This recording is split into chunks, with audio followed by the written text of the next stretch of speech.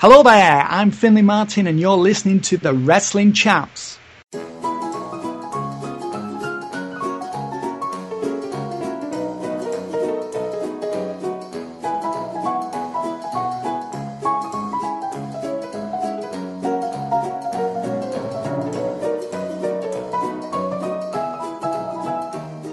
Hello and welcome to episode 36 of the Wrestling Chaps podcast. My name is Jamie. I'm Daniel. And I'm Joe. And we're the Wrestling Chaps. However, we are also joined by an honorary chap for the day, Findlay Martin of Powerslam. How you doing? Thank you for having me, Wrestling Chaps. Welcome back. I've been here before and it's great to be back. Yeah, it's lovely to have you back. Right, today's show we're just going to talk a little bit with Findlay about his new book that's coming out, and then we're going to go into our Raw review and our Smackdown review and a little bit of news and rumours at the end as well. Absolutely. So Findlay, your new book. Yes, the Powerslam Interviews Volume 1. It's available worldwide now from Amazon, iBooks and Kobo. And it's lots of interviews that were previously published in Powerslam that all have new intros. So, I mean, even if you have every issue of Powerslam, you will still get a lot from this book. Also, there are 5 brand new interviews with Jerry Lynn, Drew Galloway, JTG of Crime Time, of course, Tommy Dreamer and Mark Dallas, the Insane Championship Wrestling promoter, and they're all like lengthy, in-depth interviews, and they were all recorded this year. So, I'm very pleased with all of those new interviews. Each one's different. And as for the previously published interviews, I mean, they date back to 1994. Steve Austin, there's also a famous interview we did with Cactus Jack right after the King of the Deathmatch tournament. Bam Bam Bigelow in 1996. That was like a year after his WrestleMania main event. He's working as a weekend warrior on the independent circuit. It was like, how did that happen? That's all explained. Shane Douglas, Taz, Dynamite Kid, Chris Jericho, Eddie Guerrero, Paul Heyman, Tyler Black, who of course is now Seth Rollins, Kevin Steen, who's now Kevin Owens, Necro Butcher, of course, that we did the interview with him just before The Wrestler was released. So that was a very interesting interview with him, just talking about the film and his experience of working with Mickey Rourke and Darren Aronofsky. And of course, his career as the Deathmatch King, you know, the guy who did the light tubes matches. So that was fascinating talking to him about that, and other interviews like George Steele. I mean, you know, you think to yourself, George Steele was like this guy, and when I did the interview with him, it was as if I was the student and he was the teacher, you know. This guy had been involved in the business since the 60s, and you think to yourself, this was a guy that people didn't really take seriously, but what a career he had. You know, he did all the stuff with Bruno and Pedro Morales. Then he somehow made the transition to Vince McMahon Jr.'s cartoon era and had like a really good run there when you think about it. Okay, he was still in a comedy role, but he was able to make that transition when he was a veteran, then became a road agent. So that was a fascinating interview as well. And he was such a bright guy, you know, and there was no arrogance at all with George Steele. You know, when he spoke, that guy just knew. You know, he just knew what he was talking about. And, you know, when you're speaking to someone like that, you know what you do? You listen. So, yeah, lots of old interviews, and each one has like a lengthy intro. Like Paul London was another classic we did from 2010. So big long intro to that as well, just really explaining how he was. And, you know, it was Greg Lambert, of course, who did that interview, not I. So I got some quotes from Greg Lambert as well about the interview. CM Punk, we interviewed him in 2004. So that was interesting, you know, to speak to him. Again, Greg Lambert did that interview, to speak to him before he made it to the WWE. Sort of, you know, fascinating to see how gung-ho he was about wrestling, and you contrast that with where he is now. So, yeah, lots of interviews, you know, and, you know, I'm very pleased with the book, and hopefully it will be of interest to your listeners. Absolutely. Do you have any picks for your favourite interviews or interviewees? Well, the thing about all the interviews have been chosen for a reason. The only two that are sort of similar, I would say, would be the Shane Douglas, Dean Douglas interview from 1996 and the Paul London interview from 2010. There is some similarities between those two interviews, but I mean, obviously they took place so many years apart that they are, they're talking about, Dean Douglas, Shane Douglas as he was then. He was back in ECW when we spoke. His time in the company was obviously a different era to when Paul London was there. So there's some similarities between the interviews and just really how upset they were about how things had gone down. So there's some similarities there. But the thing I like about pretty much all the interviews is that each one is different. And there's some interviews that are, very complimentary of the companies that people work for, some interviews where they're really, raging and really sort of miffed about the way they've been treated and feeling that, they didn't get a fair shake of the stick in the company that they just worked for or companies they'd previously worked for. And interviews as well that really took place at pivotal moments in wrestlers' careers. Like Eddie Guerrero, spoke to him in December of 2001. He'd been fired by WWF, as it still was then, the previous month. So he was really trying to atone and redeem himself after, losing his job. He'd been through rehab that year, then he'd gone out, he'd relapsed on alcohol, been arrested for drink driving, and then WWF fired him. So he was then basically putting his life and his career back together on the independent circuit. So that was a fascinating one to speak to him at that point in his life. And then to see, that just a few months later, WWF gave him another chance. So that was a very interesting one as well. So I don't really have a favourite one. I mean, I think the one that was most satisfying was probably the Paul Heyman interview, because I first attempted to speak to him in 1995 for Powerslam, and it wasn't actually until 2008 that I got the interview. So there's 13 years elapsed there. So I think that was the one that I finally got my man. So that was probably the one that I was most proud of. Mm-hmm. And, Paul's obviously such a sharp guy, knows so many things. He's done so many things. He's got, he's somebody that really thinks things through, and he's not going to give you one-word answers. He'll give you very in-depth, thought-provoking answers. So that was probably the one that I was most proud of, because it took so long to get that interview. So that's probably the one, yes, that I really was chuffed to get, and but there's lots of other ones in there as well I like for other reasons. The Dynamite Kid one was really quite a seminal interview at the time for the magazine. This was 1998 when I spoke to him. So that was a hell of a thing to speak to him, and that of course led to the autobiography Pure Dynamite, which I published the following year. And another one, and just doing interviews with guys like Kevin Steen was such a nice guy. It was really interesting to speak to him. This was after he lost the Loser Leaves Ring of Honor match to El Generico at Final Battle 2010. Mm-hmm. And it was interesting to speak to him because at that point in his career, he was convinced that he would never work for WWE. And look at what happened. Look what happened a few years later. So that was an interesting one as well. So each interview, apart from the Paul London and Shane Douglas ones, which were similar in ways I've just discussed, each interview is different, and I think each interview, has a place in that book. And I'm very pleased with the book, and I will be doing the Powerslam Interviews Volume 2. I'll be starting work on that next week, and hopefully that'll be out in December. So there's loads of other interviews that we did in Powerslam that didn't make the first book that will be in the second book, and in the second book there will also be brand new interviews, just as there is in the first book. Nice. Awesome. You have to just get your second one in just in time for Christmas. So. Exactly, yeah. That's the plan, to have it out in December. It may be January, but I'm hoping to have it completed by December. So, as I say, I'll be starting that next week. I'm really looking forward to getting stuck into it. Mm-hmm. And it was something you spoke about previously last time. How did you find the writing process this time around? Because obviously, before you were making the jump from writing a magazine to writing books, but this time you've got experience writing a book. So did you find it easier, or was it still as much of a struggle as the first time?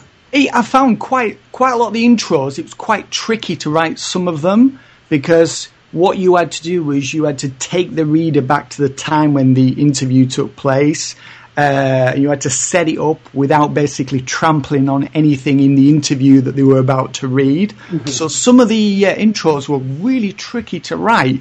But the thing was, I gave myself time. The Pro Wrestling Through the Powerslam Years came out in September 2015. This came out last month, July 2016. Mm-hmm. So I gave myself time to get things right. Some of it was tricky, but I spent, it was not rushed.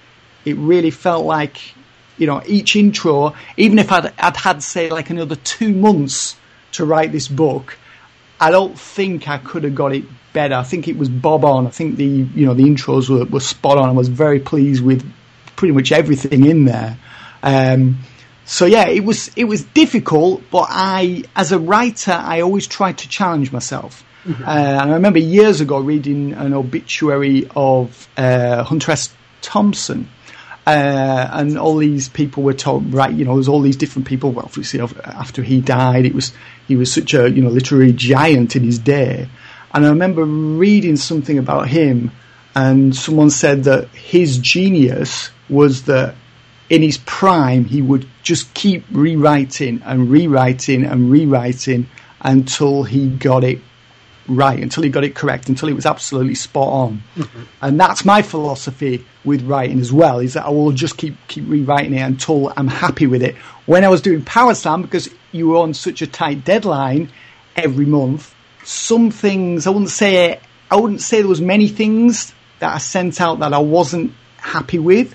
But you look back and think, wow, if I'd had like another day on that or another couple of days on that, I would have done it differently. Yeah. When you're doing an ebook, because you've got more time, you do have that luxury of being able to just keep rewriting it until you're absolutely, totally satisfied with it. So that is one of the beauties of doing books. That is one of the big differences between doing books and magazines, is you do have more time. And I think at the end of the day, you're putting out a better product because you've got the time to perfect it, basically. Uh-huh. It's a different process to do in a magazine, but there's, it's obviously you're still just writing about pro wrestling as well. So, doing the new interviews, because it was an ebook and you didn't have the limitations of, having to fit it into 2 pages or 4 pages or 6 pages in the magazine, you can just keep going. So you can include everything. You can do every question can be as long as it needs to be. So that's another one of the great luxuries of the ebook, is that it can be as big as you want it to be. Yep. And looking back through these interviews now, is there anything that you see in there where you think, I wish I had have asked this, or I wish I hadn't have asked that to certain people? Is there anything you regret asking or not asking? Well, yeah. I mean, that's a tricky one for me to answer. I mean, you look back, and of course there are things that happened and things you became aware of in later years that you didn't know at the time. And you think, oh, if only I'd asked that question. I think most of the interviews, you look back on them, and some of the times you would ask questions and you think, wow, I can't believe I just asked that. And certainly in the Paul Heyman interview, there was a few questions there, and I look back and I think, wow, I can't believe I asked him that, but I knew Paul could take it. Paul's a guy who likes to be challenged as well when it comes to interviews. Mm-hmm. I remember him emailing me after we'd done the interview and thanked me for he was probably working me, wasn't he? He was probably trying to manipulate me or something, I don't know. I'm sure he wasn't. But I remember him emailing me afterwards and really thanking me for really, putting him through the mill. You would, that seems like a contradiction that someone would actually write that. It seems like a paradox, but he really did. And I felt like I really grilled him on a lot of questions there, and that was another part of the reason why I was very pleased with that interview.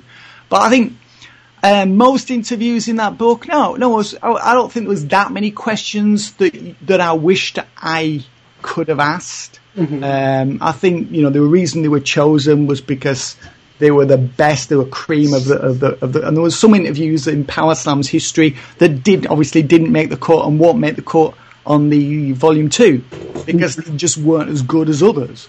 I was pleased with the content. Very pleased with the content. Nice. So that's your book now, the Powerslam interviews, out on, as you said, Amazon and Kindle and Kobo and all sort of good iBooks as well, yeah.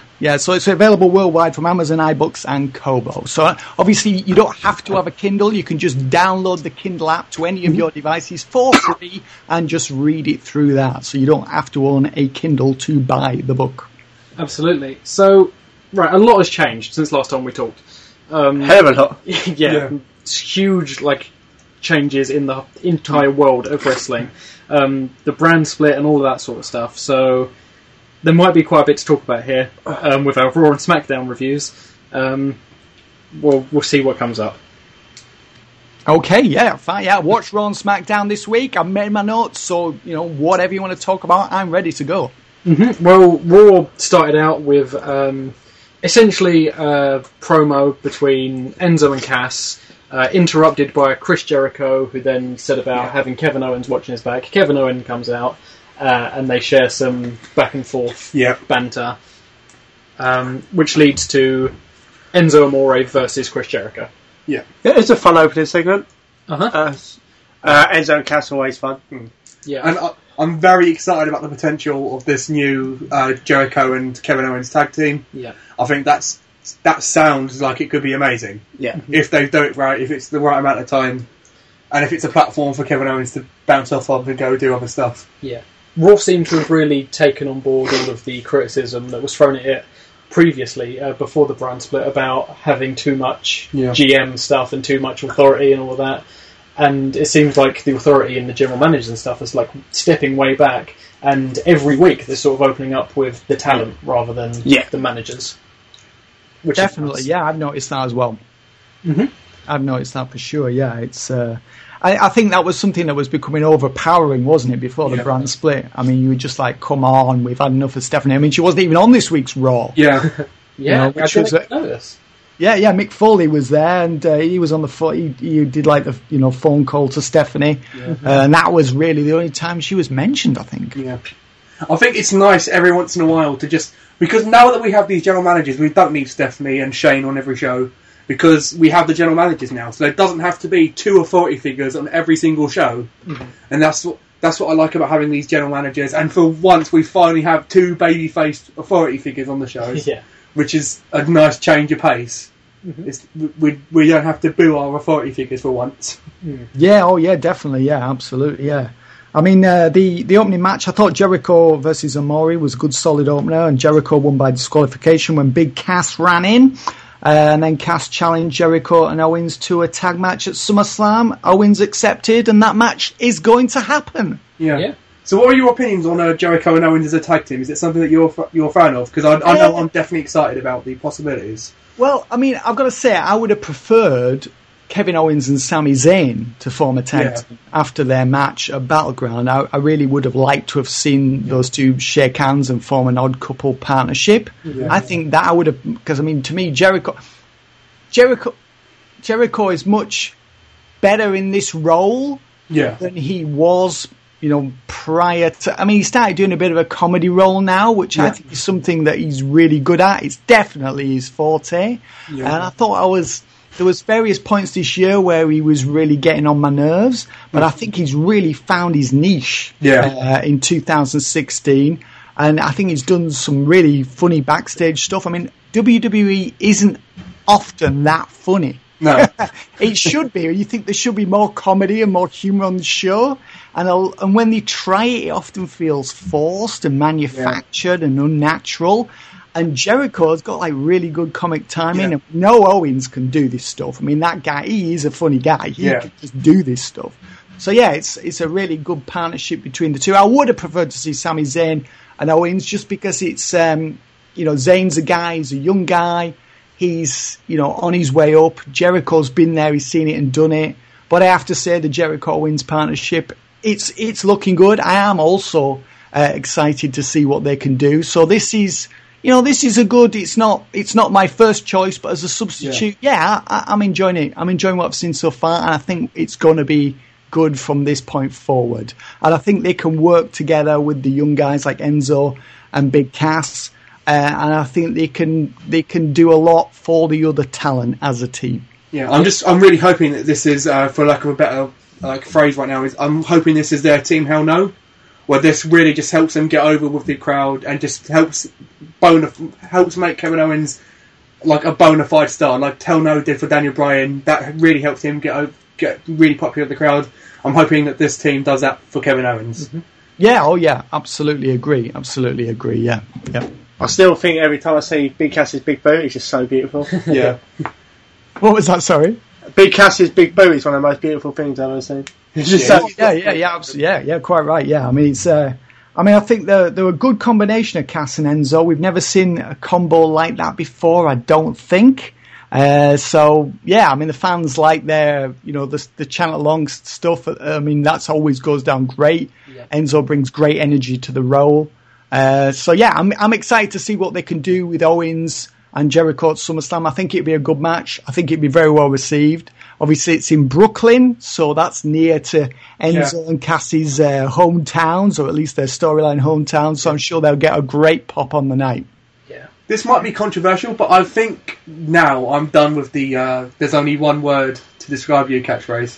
Really? Because every time Big Cass says it now, it feels so forced. Okay. He has to go and I'm going to prove that on SummerSlam there's only one word. It feels a bit forced now. They've got to shove it into every single promo they do without fail, because it's their catchphrase, and they've got to sell the mugs and they've got to sell the t-shirts. I mean, I guess so, but that hasn't really changed from NXT. That's always been the case. Maybe it's just like I've just grown tired of it. It's just probably because you're always miserable about everything. That could be it.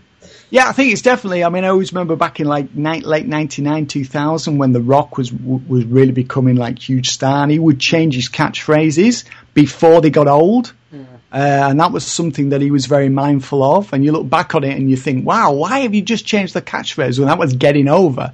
And it's because he wanted to do something different before the catchphrase became sales. Yeah. So I think they could do with mixing it up a bit and coming up with some different catchphrases for the fans' entertainment before people are no longer chanting along with them. Yeah, it's definitely a good thing to do. Yeah, don't get me wrong, I still love them. Yeah. So after that opening match, there was a backstage segment with Mick Foley, like I said, on the phone to Stephanie McMahon. Yeah. And I thought this was really bizarre. Sasha Banks goes up to him and says that she doesn't like the idea of Dana Brooke being there at ringside. Yeah. So Mick Foley, in like...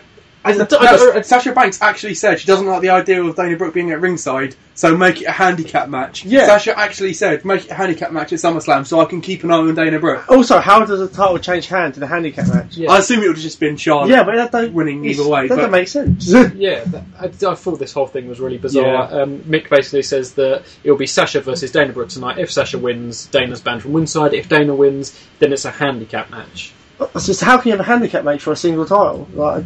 It's baffling to me. Yeah. It was a very odd decision. Yeah. I thought. Yeah. Oh, yeah. Absolutely. Yeah. It was. I didn't get it at all either. Absolutely. To me, it's just one of those things where they always make the good guys on the show, like they try and make them look really brave, but they end up just making them look really stupid. Like it's like when Dolph Ziggler. Like I actually ended up liking it last week, but when Dolph Ziggler's like, "I'll put my title shot on the line." I'll be like, hell no, I've earned my title shot. I've earned my title shot at SummerSlam. I don't need to prove myself to you. So they try and make the good guys look really brave and like, I'll overcome any odds, but it just makes them look a bit stupid. Your solution is just to make them look like pussies instead. No, smart people. There's a difference between... after that, there was another absolute classic between Braun Strowman and the local jobber. I love these local jobber things. I still think it makes the talent look amazing without damaging any of WWE's talent. Mm-hmm. It was a bit weird because this one got an entrance. Like they started in the back with a backstage. Braun Strowman came out first. Then the interview was backstage where Byron said to him, "Why are you competing this week?" And he was just silent. He just looked terrified. It was pretty brilliant. Braun Strowman just crushed him. I loved when he done his big like bare clothesline thing on the outside. I love the reverse clothesline. Reverse chokeline. I don't think I've ever seen it before, but it really just makes so much sense. The more and more I see these matches that he's having, these squash matches, I'm really hoping they use this as a way, like 1 week, they have someone face up against Braun Strowman and he beats him. And that's like a new way of like debuting someone on the main roster, he beats Braun Strowman against all the odds. and then he becomes a part of the roster. That won't happen. But It won't happen. I can dream. Well, that's what they did with 1, 2, 3 Kid, wasn't it? Yeah. He beat Razor Ramon back in '93, so that was something that made the Kid a huge star back then. That was, I mean, let's face it, it's 23 years since they did that angle. They can, enough time has elapsed that they can do that one again, and it will work. Yeah. The only problem with Braun is, he's doing these squashes. Problem is, when it gets to the point where he's got to do competitive matches, that's when it all falls apart. Yeah. Very much like, I'm sure this was before your time, but you're probably aware of it. Sid Vicious in WCW in 1989, he was the squash match king. He had these incredible squash matches. You're like, this guy's going to be a huge star. There's a particular one you must have seen against a guy called Lee Scott, who ended up as a referee. One of the greatest squash matches you'll ever see. And Sid just looked incredible in it. But then he had to start doing give and take competitive matches, and that's when things fell apart. So we'll see what happens with Braun. But I'm enjoying the squash matches. It breaks things up. It's a change of pace.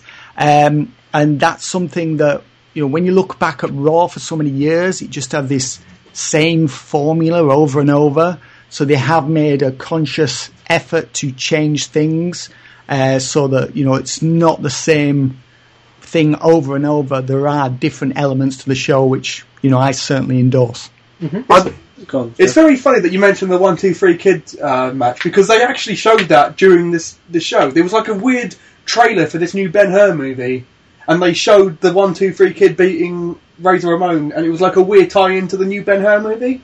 Oh, was that an advert for the Razor Ramon Blu-ray? Was it an advert for that? It could be. It might have been Sky Sports messing up, because it went from that and it came up in this corner Ben-Hur, and it was just very strange. It might have just been Sky Sports messing up, but it was very peculiar. Right. It was something that stood out to me during Raw. It was just very strange. You'll probably be right, actually. Now I think about it, he has got a Blu-ray coming out. Yeah. It's very strange. It wasn't some JBL nonsense of like, this Ben-Hur movie is just like, That is quite a coincidence.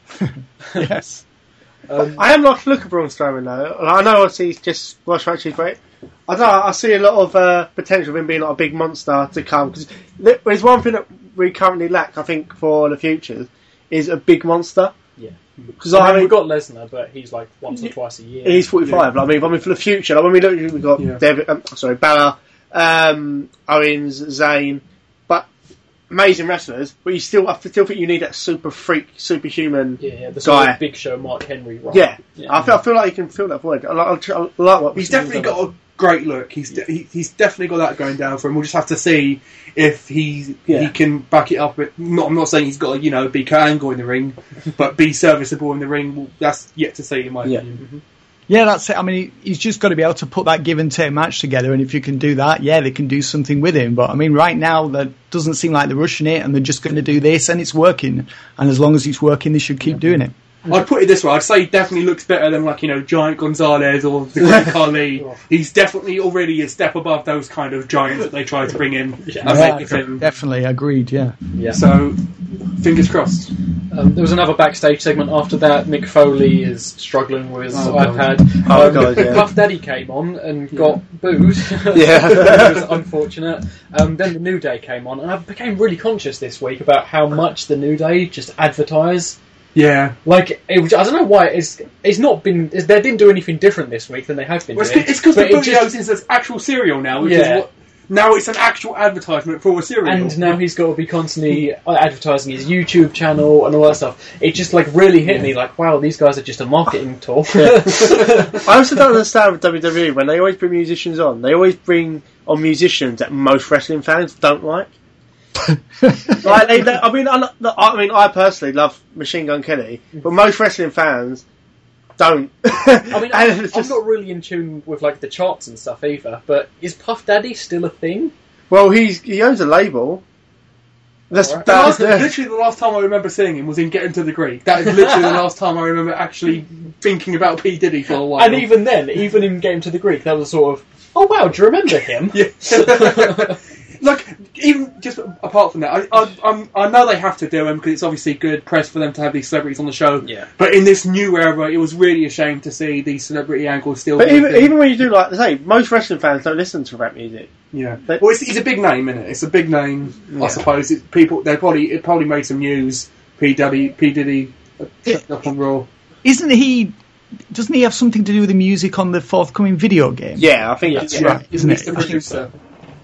So that must have been why I was there. Also, the thing about Machine Gun Kelly, the problem with Machine Gun Kelly was that they had him out there endorsing John Cena, so that was why fans were booing him. Yeah.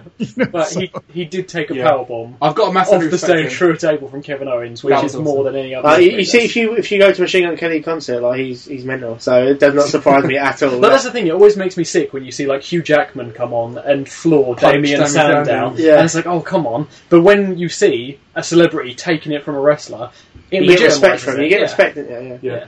Did he come into the ring at all in the show? I can't even remember if P. Diddy was in the ring. No, I think this was it. I think this was his entire involvement. So, the guest host of Raw was in a backstage segment about an iPad. I'll try and be positive. At least they kept it short. Yeah, that's true. That is absolutely true.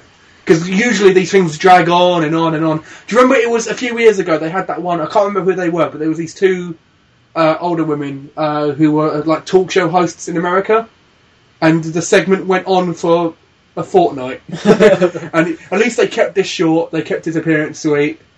Yeah.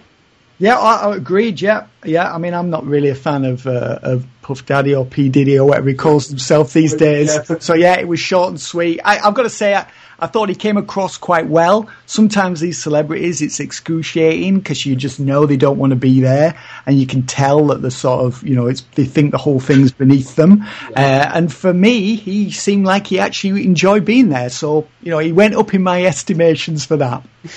Yep, fair enough. After that, Titus O'Neil versus Darren Young. The rematch that everyone was asking for from last week's Monday Night Raw. Can I just say something here? Yeah, I thought Titus really, really showed me something last week with that heel turn. I thought it was like, wow, this guy's actually showing some, vim here. He's showing some pep. He's showing some spark. There was some, and he just got beaten very easily by Darren Young. I mean, I know Young was holding the tights, but it just felt like they just shut O'Neil down. It sounded like they both sort of turned, as in Titus O'Neil sort of he cheated to win. Maybe then Darren Young cheated to win, and he also jumped in from behind. Cheap-shotted him last week. And then at this pay-per-view, he locked in the chicken wing outside the ring, and that was like a weird moment. I don't know where they're heading with this. It's like really strange. Bob Backlund was facing the other direction when he got the tights for the roll-up, so Bob Backlund hadn't realised that he cheated. So that could be the whole thing, that Bob Backlund thinks he's a straight shooter and he's winning all his matches fairly, and he's a goody two-shoes, and he's going to find out he's going to look over the wrong way one day and he's got his legs on the... So that could be an interesting storyline, I suppose. I just really don't care. Right? I just can't get into it. I don't like any of them. Bob Backlund's doing my nutting. I love Bob Backlund. I still enjoy seeing Bob Backlund on my TV screens. To me, it just felt like the end. It just felt like they were just drawing a line under it. After they had something last week, and it's just like, right, okay, we've ticked that box, draw a line, let's just move on. And it didn't really feel like it was going anywhere. It just felt like it was like it was like one of those cul-de-sac angles, storylines. Which is like, where do we go now? Nowhere. It's a dead end. Like the love quadrangle from last year with Dolph Ziggler and all that just sort of disappeared. Yeah, I mean, it's WWE. They get cold feet all the time, and they just drop angles that they don't think are working. So it wouldn't surprise me if they did that. It's a bit quick even for WWE after 1 week to be like, nah. But we'll have to see. I can't say I'm that interested at the moment. Yeah, I think that's probably is our pre-show match, isn't it? Yeah, SummerSlam. How about you just get rid of the Titus and Darren Young stuff and just have Bob Backlund on a chair in the ring, and I'll be fine. Just let me watch Bob Backlund for 20 minutes. Yes. So we had Seth Rollins next, didn't we? Yes. Mm-hmm. So he was ranting away. He's claiming that he's going to beat Finn Balor for the Universal title at SummerSlam. So I felt this interview went on a bit. I felt he was out there, and Finn, I believe, he's over in possibly going over to Australia early for the tour. I really felt like it was like, why wasn't Mr. Devitt out there? He should have been there, in my opinion. Seth Rollins has just become like a reference machine. Yeah, this was annoying. He came out last week and was just like Ghostbusters and all this stuff. Yeah, and I'm then Bill Murray to here's Melissa McCarthy. This week he's like, hey, Suicide Squad just came out. Yeah. He literally said that he was the Heath Ledger to Finn Balor's Jared Leto. So is he going to keep this up every single week and try and come up with a positive and a negative version of something relevant in the news? Yeah, it's like, well, it's like the writers. Well, we've got to make this current. We've got to keep up with what's going on right now. It's like, well, Ghostbusters bombed.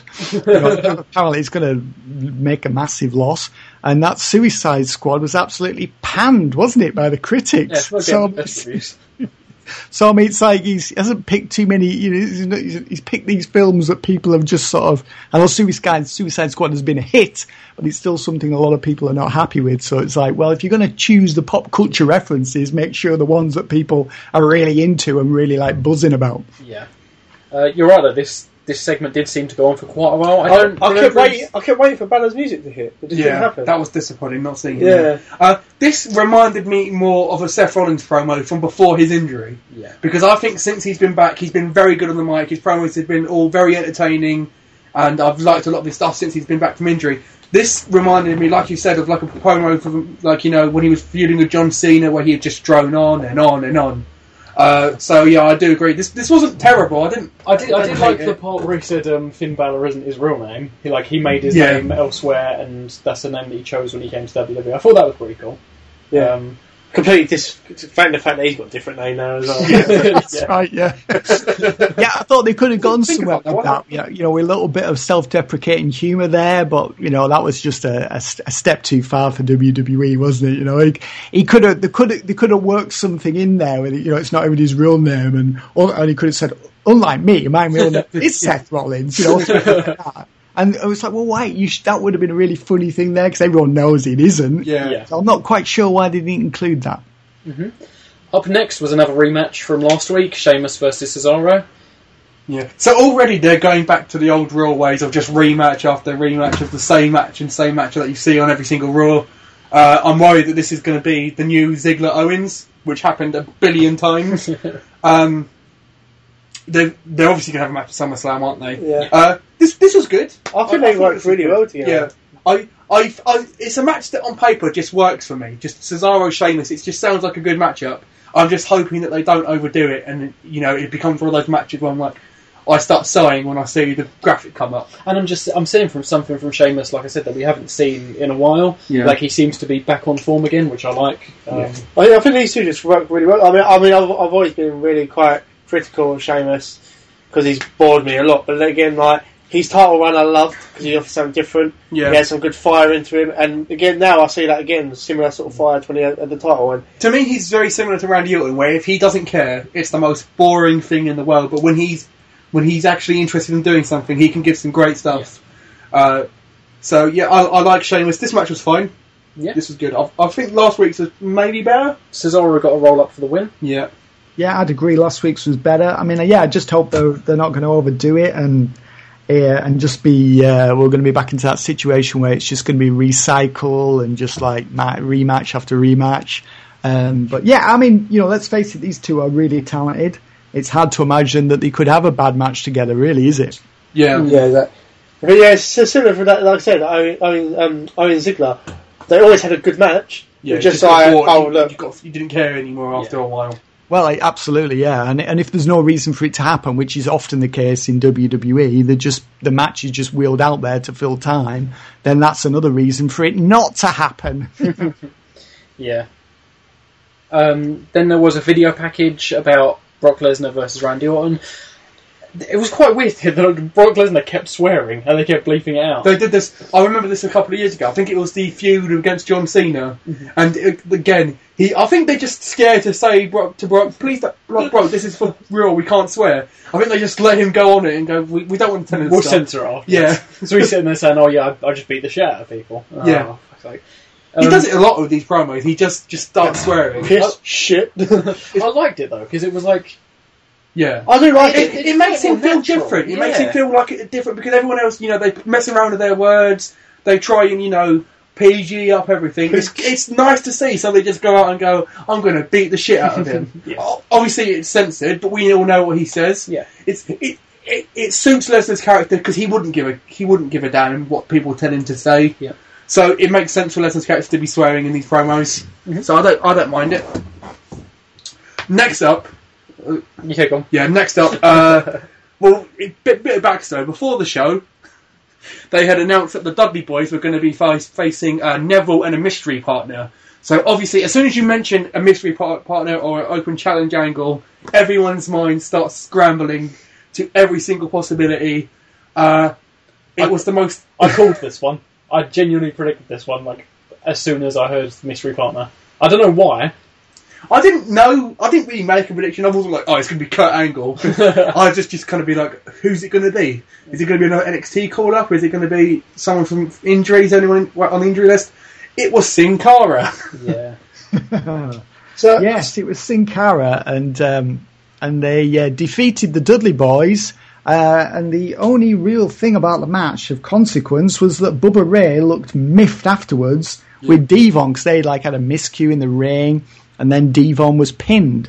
So, I mean, at least it did seem to set something up for the future. Are we going to see a split of the Dudley Boys? I mean, I would have liked to have seen Bubba Ray Bully, come in as a singles performer rather than coming in as a nostalgia actor. So it does appear that we're going to have a split, which I think is a good thing, because, I mean, the Dudleys have done everything they can, let's face it. Yeah, I'm 100% behind that. I think Bully Ray's TNA Championship run was one of the best things I've seen him wrestling in a long time. Yeah, he was definitely like a highlight of wrestling at the time. He was definitely one of the things you wanted to tune into every week, because he was just the best bad guy in the world at that point. He was just the whole Calfzilla stuff, which was amazing. That whole Bully Ray run in TNA, TNA don't have a massive selection of massive accomplishments in their time. Unfortunately, they've got some. Bully Ray is definitely one of those big success stories at TNA where they did something right. And I was really disappointed because do you remember, was it 2 years ago? He came at the Royal Rumble, and we was all like, oh, is this going to be his single run? Well, that was really bizarre, wasn't it? Because he came back at the Rumble, and then the next week he went back to TNA as a special guest referee for Dixie Carter. Yeah, and then he came back to WWE again. Yeah. I think a Bully Ray single run would be good for us. It would be good for Bully Ray. It would spell the end of Devon, unfortunately. I think so. Yes. I don't think Devon would really survive in the singles, in the mid-card, especially overall, when he's, with Kevin Owens, Zayn, Cesaro, Neville. Yeah. And the only other thing I'll say quickly is that I wish, if they are doing this and they are going to do a split, I wish he was on Smackdown, because I think Smackdown could really use somebody like Bully Ray to kind of just solidify that card. Yeah. Definitely, I think he's somebody who could have a good little program with Dean Ambrose. I think he could really do something good with him. I mean, he could do a good program with Dolph Ziggler. There's loads of guys that he could do stuff with, and obviously he would lose in the end. He's going to have no objection to doing that. But I definitely feel that he could do a lot of good things as a singles player, and hopefully we'll see that. We aren't seeing Neville as Sin Cara as a tag team, are we? Like, the only two cruiserweights on the cruiserweight division Raw. They'll be teaming together rather than is that going to happen, or is that just a random one-off? Hopefully it's just a one-off. I don't think there was any mention this week of the Cruiserweight division, was there? They did a promo again where they showed highlights of the Cruiserweight Classic. Right, okay. Must have missed that.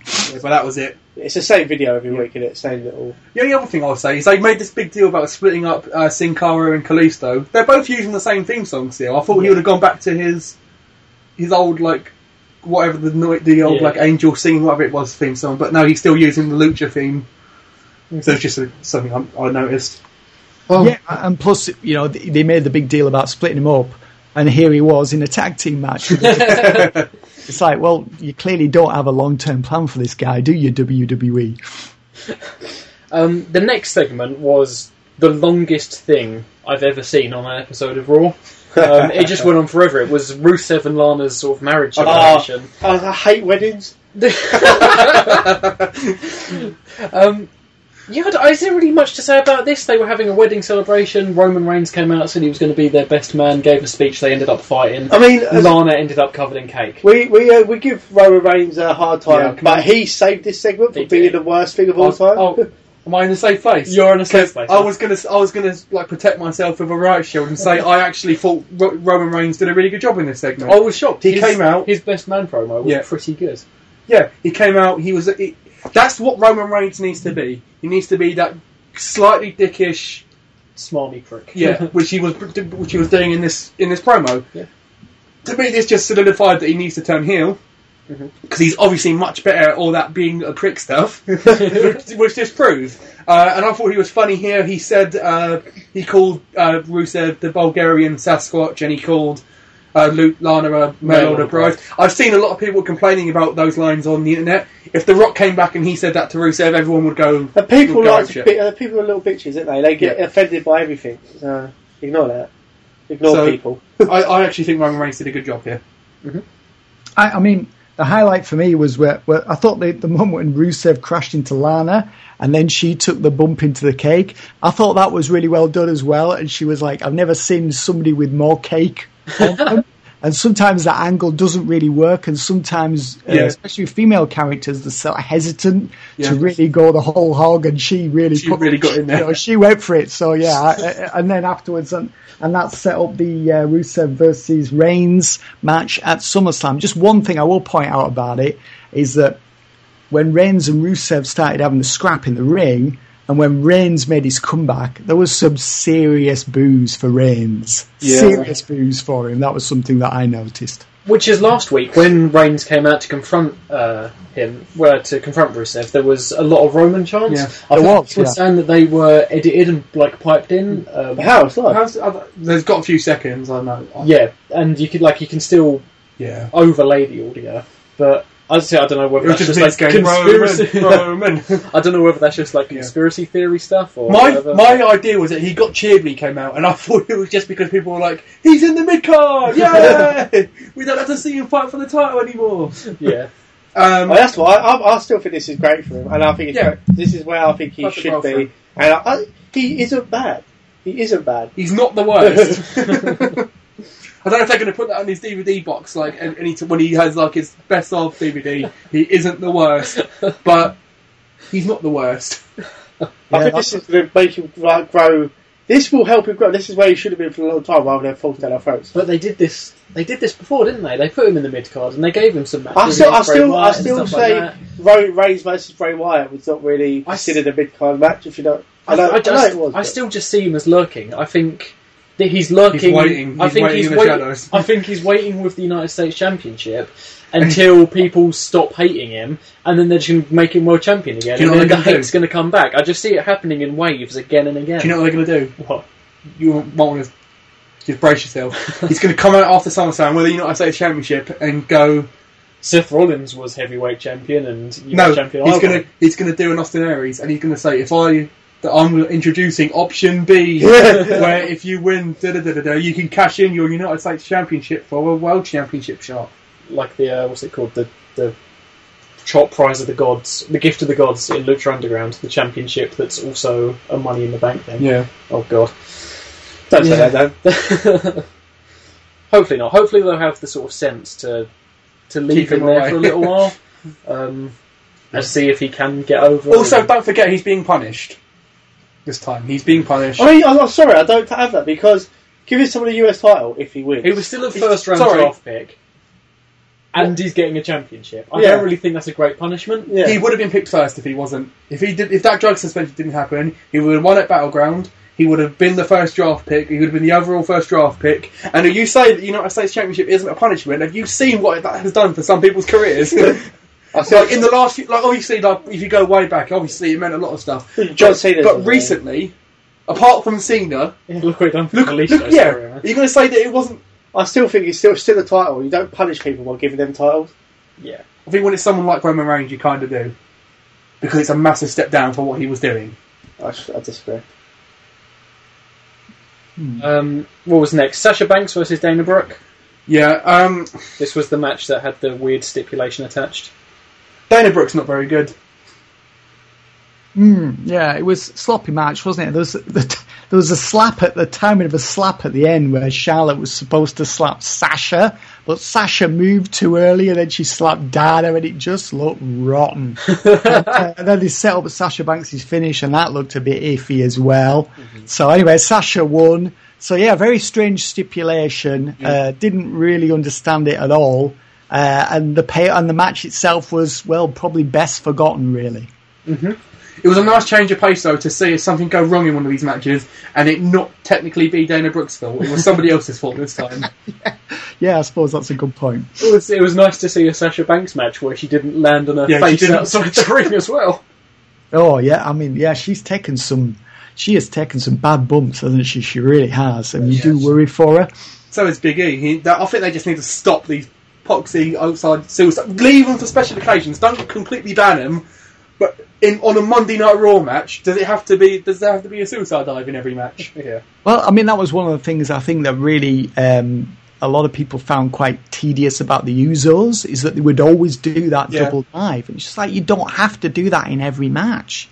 You know, it's like that should be a high spot you save for special occasions, not for every TV match. So, yeah, I absolutely agree with that. Then there was the Finn Balor video package. This was my favourite thing about Raw. This was my favourite thing. I love this. This is just... I love that since they picked him, they've made Balor just like a complete superstar. I'd say they're doing more to completely build up this Demon character and make it feel like a special thing. They've done more to do that than NXT did in his whole time there. Because my problem with Finn Balor's Demon character on NXT was it wasn't that different. There was nothing. It was the entrance. It was just him with paint, wasn't it? Yeah. And then when the match started, it was no different, really. So them actually building it up as this big thing, that really bodes well for Finn Balor. I think he's got a lot of people behind him. Mm-hmm. That SummerSlam entrance, I'm so excited. Can't wait to see it. Yeah, this was a really good, where they talked about like the history of Ireland and all the mythology behind that, and what his name actually means and stuff. It was just really cool to see. I forgot I just want to quickly mention the funny line that Seth Rollins said earlier. He said, he just took one half of his name from one place and one half of his name from the other place. That'd be like if I called myself Rambo Apocalypse. That got a laugh out of me. I just wanted to quickly mention that. But yeah, I'm always so fed up with the promos on Raw being the same thing every single week. So it was so nice to see something different. It was unique, and I love this. Mm-hmm. Yeah, I thought it was well done as well. I would have liked to have seen him on the show. Yeah. But it was a good video, and I think a lot of people will really be anticipating the appearance of Finn as the Demon at SummerSlam. I mean, he's telegraphed it. That's going to happen. We know that. Mm-hmm. So yeah, that's something to look forward to. Well, just a quick mention. I don't know if it was here that they mentioned it or if it was a little bit later, but we'll just talk about it now quickly. They showed a graphic teasing something on next week's Raw. Seth Rollins is going to call out the Demon. Yeah. I'm really worried that they're going to give away the Demon reveal on Monday Night Raw. No, they won't. They're not going to do that. You think there's going to be I hope Kane comes out or something. Just like, not that Demon. No, I think they'll save that moment for SummerSlam. Yeah, I hope this next week there's just there'll probably be the lights will go off and there'll be some weird thing on the screen or something. Have they announced the main event of SummerSlam yet? Well, I'm not sure. It's either going to be Orton. What do we all think it's going to be? I think it's going to be Orton Lesnar. I think it's going to be Balor Rollins. I also think that. I think because it's the Monday Night Raw, it's the flagship show, it's a new title. Seth Rollins is their boy. I think they're going to want to make this title feel special right away. They're not going to want to put it in the down in the mid card. Uh-huh. I think it's probably going to be Orton versus Lesnar, but I mean, who knows? I mean, it's sometimes in WWE they're changing the format up until the day of the show, so we'll just have to wait and see on that one. Mm-hmm. I also think the fact that, I mentioned about Reigns earlier, Lesnar, the whole drug stuff. I know they're not technically punishing him with suspension or anything. I can see him being pushed down the card a little bit because of that. Mm-hmm. So I think it's going to be Balor Rollins, to be fair. Fair enough. And then back-to-back pre-taped video packages. Yes. There was the amazing Dr. Luke Gallows and Dr. Carl Anderson ring post-artist thing. I say the show, WWE ain't often funny, but this was hilarious. And we know Carl Anderson and Luke Gallows can be really funny, especially together. Mm-hmm. They're I remember seeing I listened to a podcast. I can't remember whose it was. Colt Cabana maybe, but he done one with Luke Gallows and Carl Anderson, and they're just nuts. And so it's good to see them work together and show their funny side. Yep. Yeah, absolutely, and great to see Big E out as well, someone actually selling something for a week. How's about that? Amazing. That doesn't happen very often in WWE. Do you remember when Dean Ambrose, he got his neck got crushed or something by the steps or something? By Brock Lesnar, and didn't he? He just showed up the next week, literally. I think it was against Bray Wyatt. He smashed his head on the steps. It was something really bad where they said that he had massive problem with his neck, and he showed up next week beating up Bray Wyatt. I thought he was going to say when he drove the ambulance into the arena, like on the same episode of Raw. Yeah, I mean, the commitment to selling, it's lackadaisical at best. But I mean, at least this week, Big E was out for a week, so that was, let's give him props for that. Yeah, it's a bit of a lost art, isn't it? I think the last time that happened was like Triple H when. Oh, he's still not back, is he? I always appreciate good testicle bants, so I really enjoyed this. When they pulled out the jar with the eggs in it, just ask Big E. That got me. And then that led to Kofi Kingston versus Dr. Luke Gallows. Did they call him Dr. Luke Gallows? They both came out in their little uniform things. This was very, very short. This lasted about 30 seconds, I would say. And it ended in a really weird way. Like, it wasn't like a big move that finished it. It was literally just like a flapjack that finished it. It was definitely weird to see Kingston lose so easily, wasn't it? Mm. Yeah. And then after the match, Gallows and Anderson, they go to do the same thing to Kofi with the ring post. They grab him, they go to do it. Xavier Woods comes over and he gets them to go away with a chair. He smashes the chair against the thing and they scatter. Yeah. So I take it, Xavier, this is weird. One thing that I still, as much as I'm happy with the brand split and he's doing the right things and whatever, it's still weird that 1 week he was meant to be getting possessed and shit, and now he's just that's because they completely forgot about it. Like, if we expected to forget that he wasn't just possessed. I guess he got over that in the match though, didn't he? Because he was like really on the verge of it and then he snapped out of it and then he... I'm more worried about the fact that story just had no end. Like, it just, that feels like the halfway point of a feud. Like, Xavier Woods, he tries to overcome it, but then he can't. He loses the match for the New Day. You think the New Day are going to come back, he's going to have a Rocky montage, he's going to come back and he's going to beat the New Day, and he's going to... I guess the brand split. That's it. I think the brand split fucked up a lot of plans for WWE. I mean, I didn't understand it at all. I mean, they had something set up there that could have been something really good, and then it just sort of ended, and... just once again a storyline. And the thing that got me about the the Swamp match, the match on the Wyatt family's backlot, what did they call it?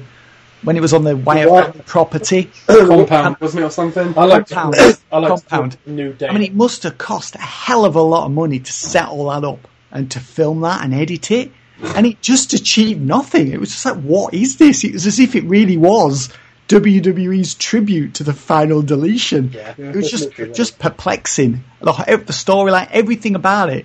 And you say, well, the brand split screwed things up. Well, they knew about the brand split months in advance. It's not like it was something that was just thrust upon them from out of nowhere. So they could have prepared for it and set things up. But hey, WWE doesn't do that often these days.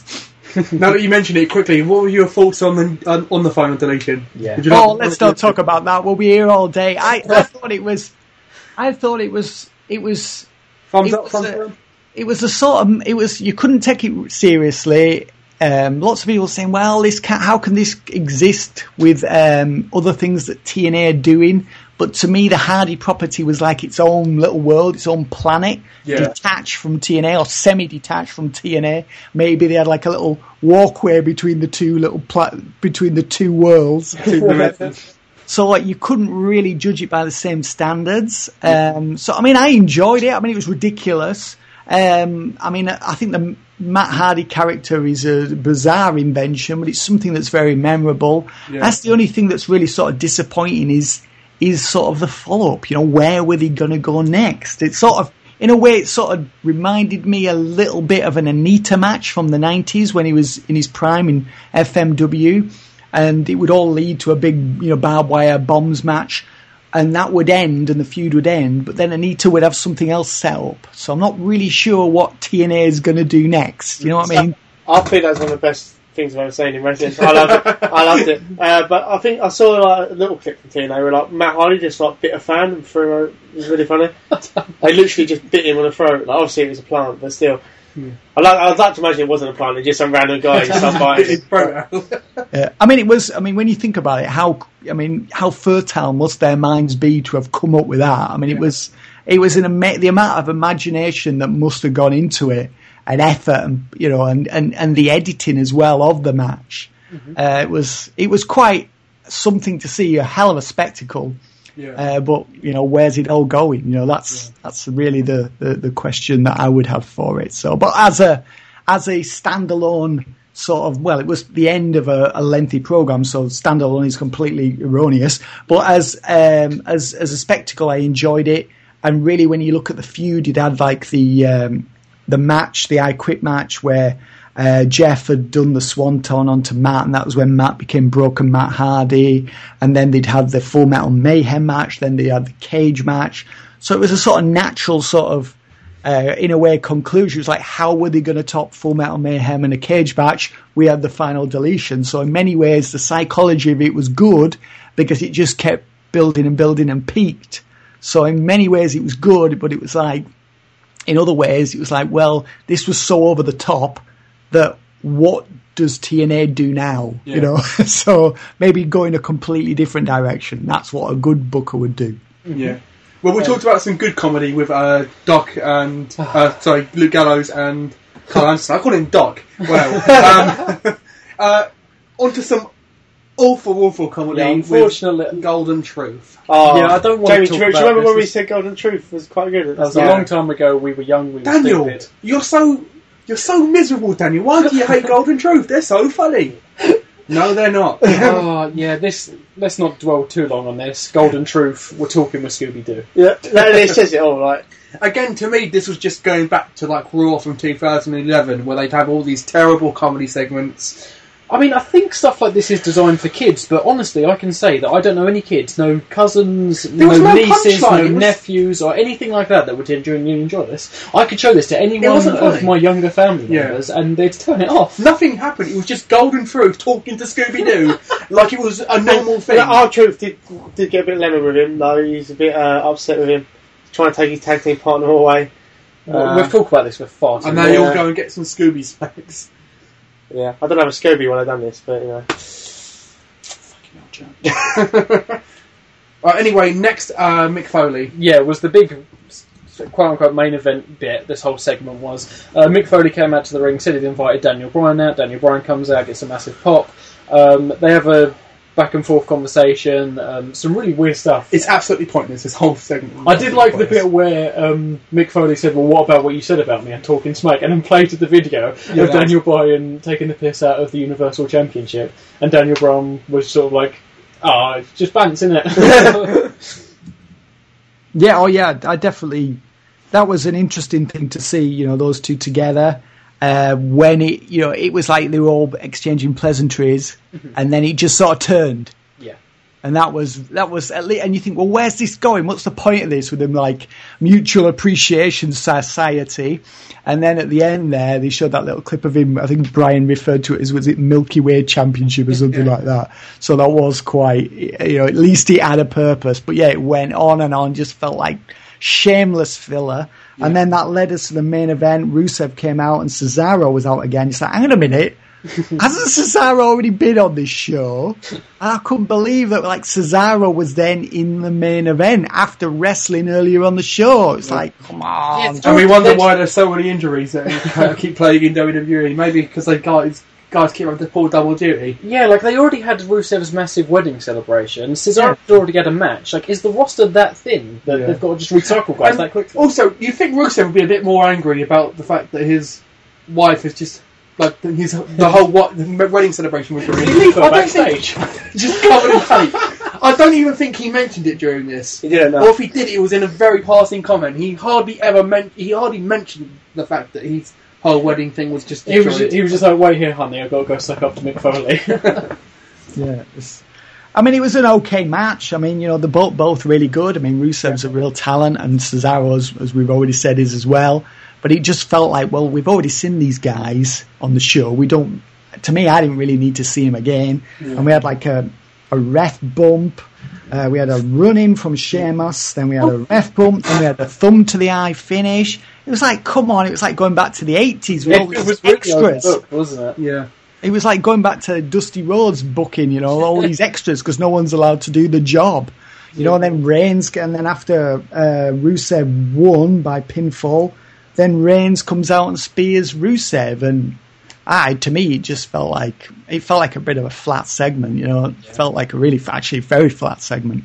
That was also something very weird. So again, I forgot to mention in the Sheamus Cesaro match, there was a ref bump, and Sheamus pinned Cesaro, and it was the famous good guy spot where the good guy gets the pin 1, 2, 3, but there's no ref. So it was weird to see the heel get that spot over the good guy. Yeah, good point. Absolutely, and also to see a ref bump, in that match featuring Cesaro and in another match. Talk about recycling. Maybe they've stopped the distraction roll-ups that they did for about 4 times every single show like a year ago, and now it's going to be ref bumps in every single match.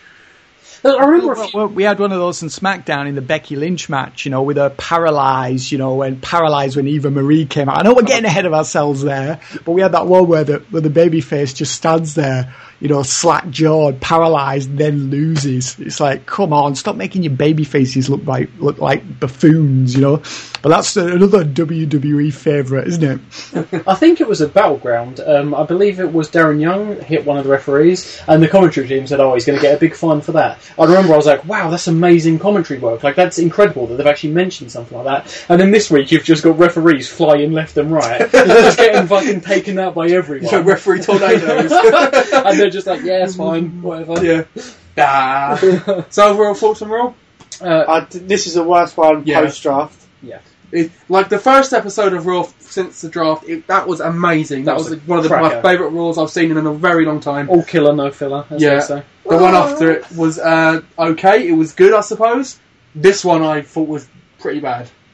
I thought this was just it was just standard Raw fare for 2011 Raw. Yeah, which I keep saying because that was a terrible period for Raw. This was just all filler stuff and just stupid comedy with Golden Truth, and just they wasted the Daniel Bryan stuff. I'm sorry, but the general managers from both shows coming together on one segment should be a big deal. They didn't even discuss really the main issue. They didn't really discuss anything. That's the thing as well. They have the general managers from both brands coming together 2 weeks after the brand split. Isn't that something that you save for months or maybe a year down the line? There was one show where the rosters were kept split, and then the second show Randy Orton ran in, and they were already messing around with both rosters.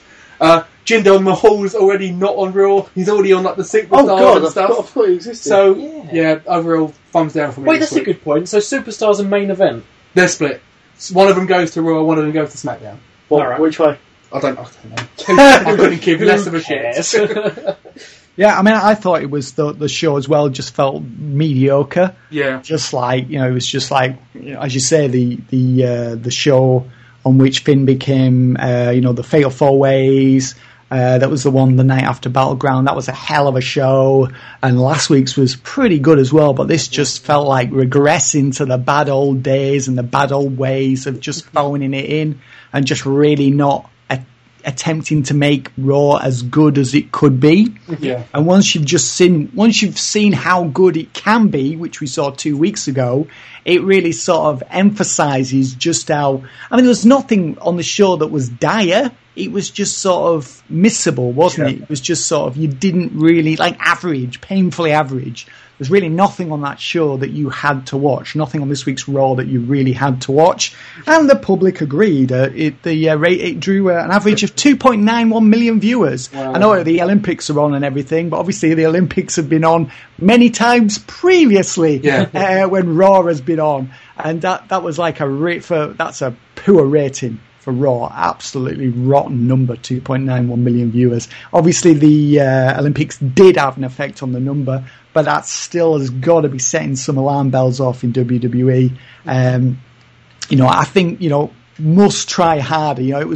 I think I'd give the show a C-. Must with the words must try harder next to it. Kind of reminds me of my old exam, when I was at school back in the day. Must try harder, young Findlay Martin. See me after class, Vince McMahon. Okay, so that was Raw. On to the second show of the week. I was going to say Friday Night SmackDown. No. SmackDown Live is what they're calling it now. That needs to go. They need to stop saying, every time someone mentions SmackDown, they have to stop saying SmackDown Live because it's the most forced thing in the world. We get what you mean. Say SmackDown. Yeah. Well, you can't do that because it's actually in the logo, isn't it? Yeah. It is. Yeah. It's It's just one of those horrible marketing things. It's like when they have to say every single time, next week on WWE Battleground, I'm gonna win the title. It's just, it feels so. It's such a stretch when these people are saying these promos and they have to say SmackDown. Just Live. makes it sound clunky, doesn't it? Yeah. And the thing is, it's now normal for SmackDown to be live. And since Raw is live every week, and now it's normal for SmackDown to be live, it's not really anything exciting anymore, is it? Yeah. The fact that it's live. It's just now normal. In like 6 months' time, are they still going to be calling it SmackDown Live? It's just whatever. So yeah, the show actually, this was like the first episode of SmackDown that didn't start off with the general managers, which was a nice change. Started off with Randy Orton walking into the arena, had a little interview about his Brock Lesnar match. Del Rio comes in, and Del Rio said the one thing that I said: they need to stop saying Viperville. Yeah, because that sounds terrible. Like, look, the thing about Suplex City was it was natural. Lesnar said it. It wasn't scripted for Lesnar to say that. He just came out and he said it, and it clicked with the fans. It became a thing. Stop trying to make these catchphrases, WWE. And are they going to do this with every single opponent that he faces from now on? So, like, if they put him against, like, Bray Wyatt at WrestleMania, it's going to be like Bray Wyattsburg, the Sister Abigail Valley. Yeah. And that was they were doing these. They keep doing these opening segments before the intro and stuff for SmackDown, which is a nice bit of a different format change. I like the small details that separate Raw and SmackDown. The one thing I don't think I've noticed it before this week, there's no ramp for SmackDown. It's all on a level. It's all level. Where Raw has like a ramp that goes down. SmackDown is all on one. I hadn't noticed that. Yeah. I'll tell you who I do love, Mauro Ranallo. He's the best. He makes this show. He's the best. Like, as soon as he started, he's like, so it's talk about Tupac, because we were feeling that California love. And just like he makes references that aren't like popular at that time. He just makes like the really old references and stuff like that. And I think there's a fine line between making the references and just going overboard. He does it perfectly. Yeah. Where the JBL just go, this reminds me of when West Ham beat Leicester City, Maggle. It just gets annoying. But Mauro Ranallo does it perfectly. He says stuff that's really funny. And just like, like I say, he's so like hokey. He just says silly things, which is amazing because he's cheesy, but he's cheesy in the best way possible. Yeah, I mean, I think he's a great commentator. I mean, he's so smooth. I mean, you just wish that you were as smooth as that guy, don't you?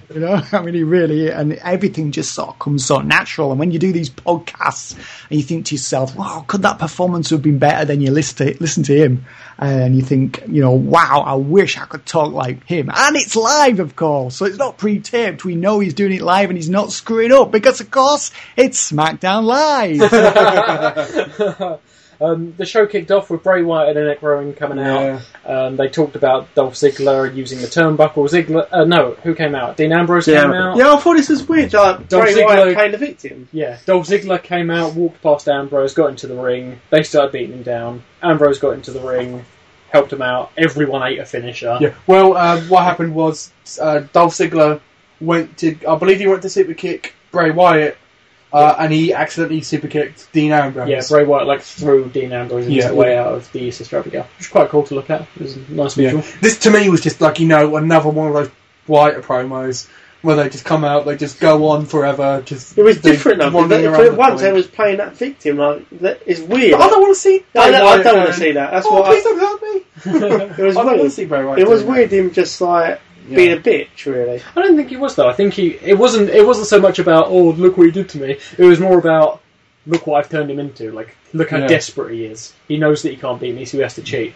He didn't cheat. He just super kicked him. He used a turnbuckle. I don't know why it wasn't a disqualification because Bray Wyatt pulled it, didn't it? Yeah, but he still pushed his just like oopsie daisy. If Bray Wyatt sets a chair up in the middle of the ring and then Dolph Ziggler zigzagging him onto it, it's still a disqualification. I'm not sure how that works unless people have been disqualified for it before. WWE are never consistent with anything ever. The ref probably didn't see it. That's probably what they'd say. The ref didn't see it. Then they go backstage, have a little argument about what happened. Daniel Bryan and Shane McMahon tell them that they're going to be teaming up. It's a tag team match player. Bray Wyatt and Derek Rowan are going to team up and they're going to face them. Was this where they were really being dicks to Dolph Ziggler. Yeah. Yeah, Daniel Bryan said to him, "Oh yeah, what was it you said last week? Oh yeah, screw you." Yeah, it was just... I understand it. Don't be a dick. Yeah. Don't be a dick to your boss, isn't it? And Yeah, but your boss isn't allowed to be a dick to you. Yeah, of course they are. Because it's more so it's the other way around. Bosses are allowed to be dicks, and you're not allowed to be dicks to your boss.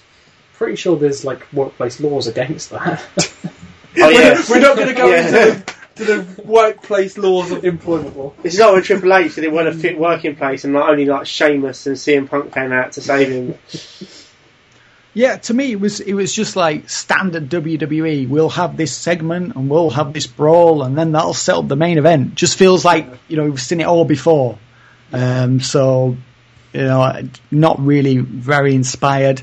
Obviously Wyatt had lost to Dolph on last week's Smackdown. So you could sort of... It was something that just felt like we need to have this match to have this angle, to create this match. Didn't really feel like something that was sort of natural. It just felt very contrived to me. And just very, just like for so many times this year prior to the brand split, SmackDown was missable. There was nothing on the show that you really needed to see. Yeah. And this just felt like a repeat of that. Yeah. The first match was American Alpha versus two local guys. We should good to see it moved up to SmackDown. The local guys are terrible. Like, on another level of bad. I mean, I know they're supposed to look weak, but one of the guys was, like, humongous. This was just, like, a really bizarre thing. Like, they came out for the match, and then the Ascension came out, then the Vaudevillains came out, and then the Hype Bros came out. Oh, God. As far as the Usos went, I think Breezango. the Usos were... More so the Usos, because to me, they're, like, the second biggest team in... on SmackDown. Yeah. It goes out American Alpha to me, and then the Usos, or some people probably say the other way around. To me, it was weird not seeing the Usos, unless they're injured and I've not heard or something. I don't think they are. It was just weird that the Usos haven't been on... Have they been on SmackDown yet? No, not they have. I haven't seen them. So I don't think they have been either, no. Yeah. I think the couple of things that struck me about it was American Alpha were out there against these jobbers. There's really no heat for the match. Then the Vaudevillains, Hype Brothers and Ascension came out, not in that order. And then JBL on commentary mentioned that Daniel Bryan had said something about a tag team title on SmackDown, about them creating a tag team title on SmackDown. So JBL was just floating the idea that might happen. The thing that struck me was the Vaudevillains have been treated like jobbers. Yeah. The Hype Brothers are just like, well, we don't even really know anything about them. All we know is that Zack Ryder's been treated like a jobber mostly. And the Ascension are almost never on SmackDown ever because they're, total Jobberville. Sorry to use the Viperville Jobberville. And it's like, you're going to create a tag team title for these teams. Yeah. That was what I took from it. It's like, this just don't mention anything about a tag team title on SmackDown until you have some teams that are over. Because right now you haven't got any.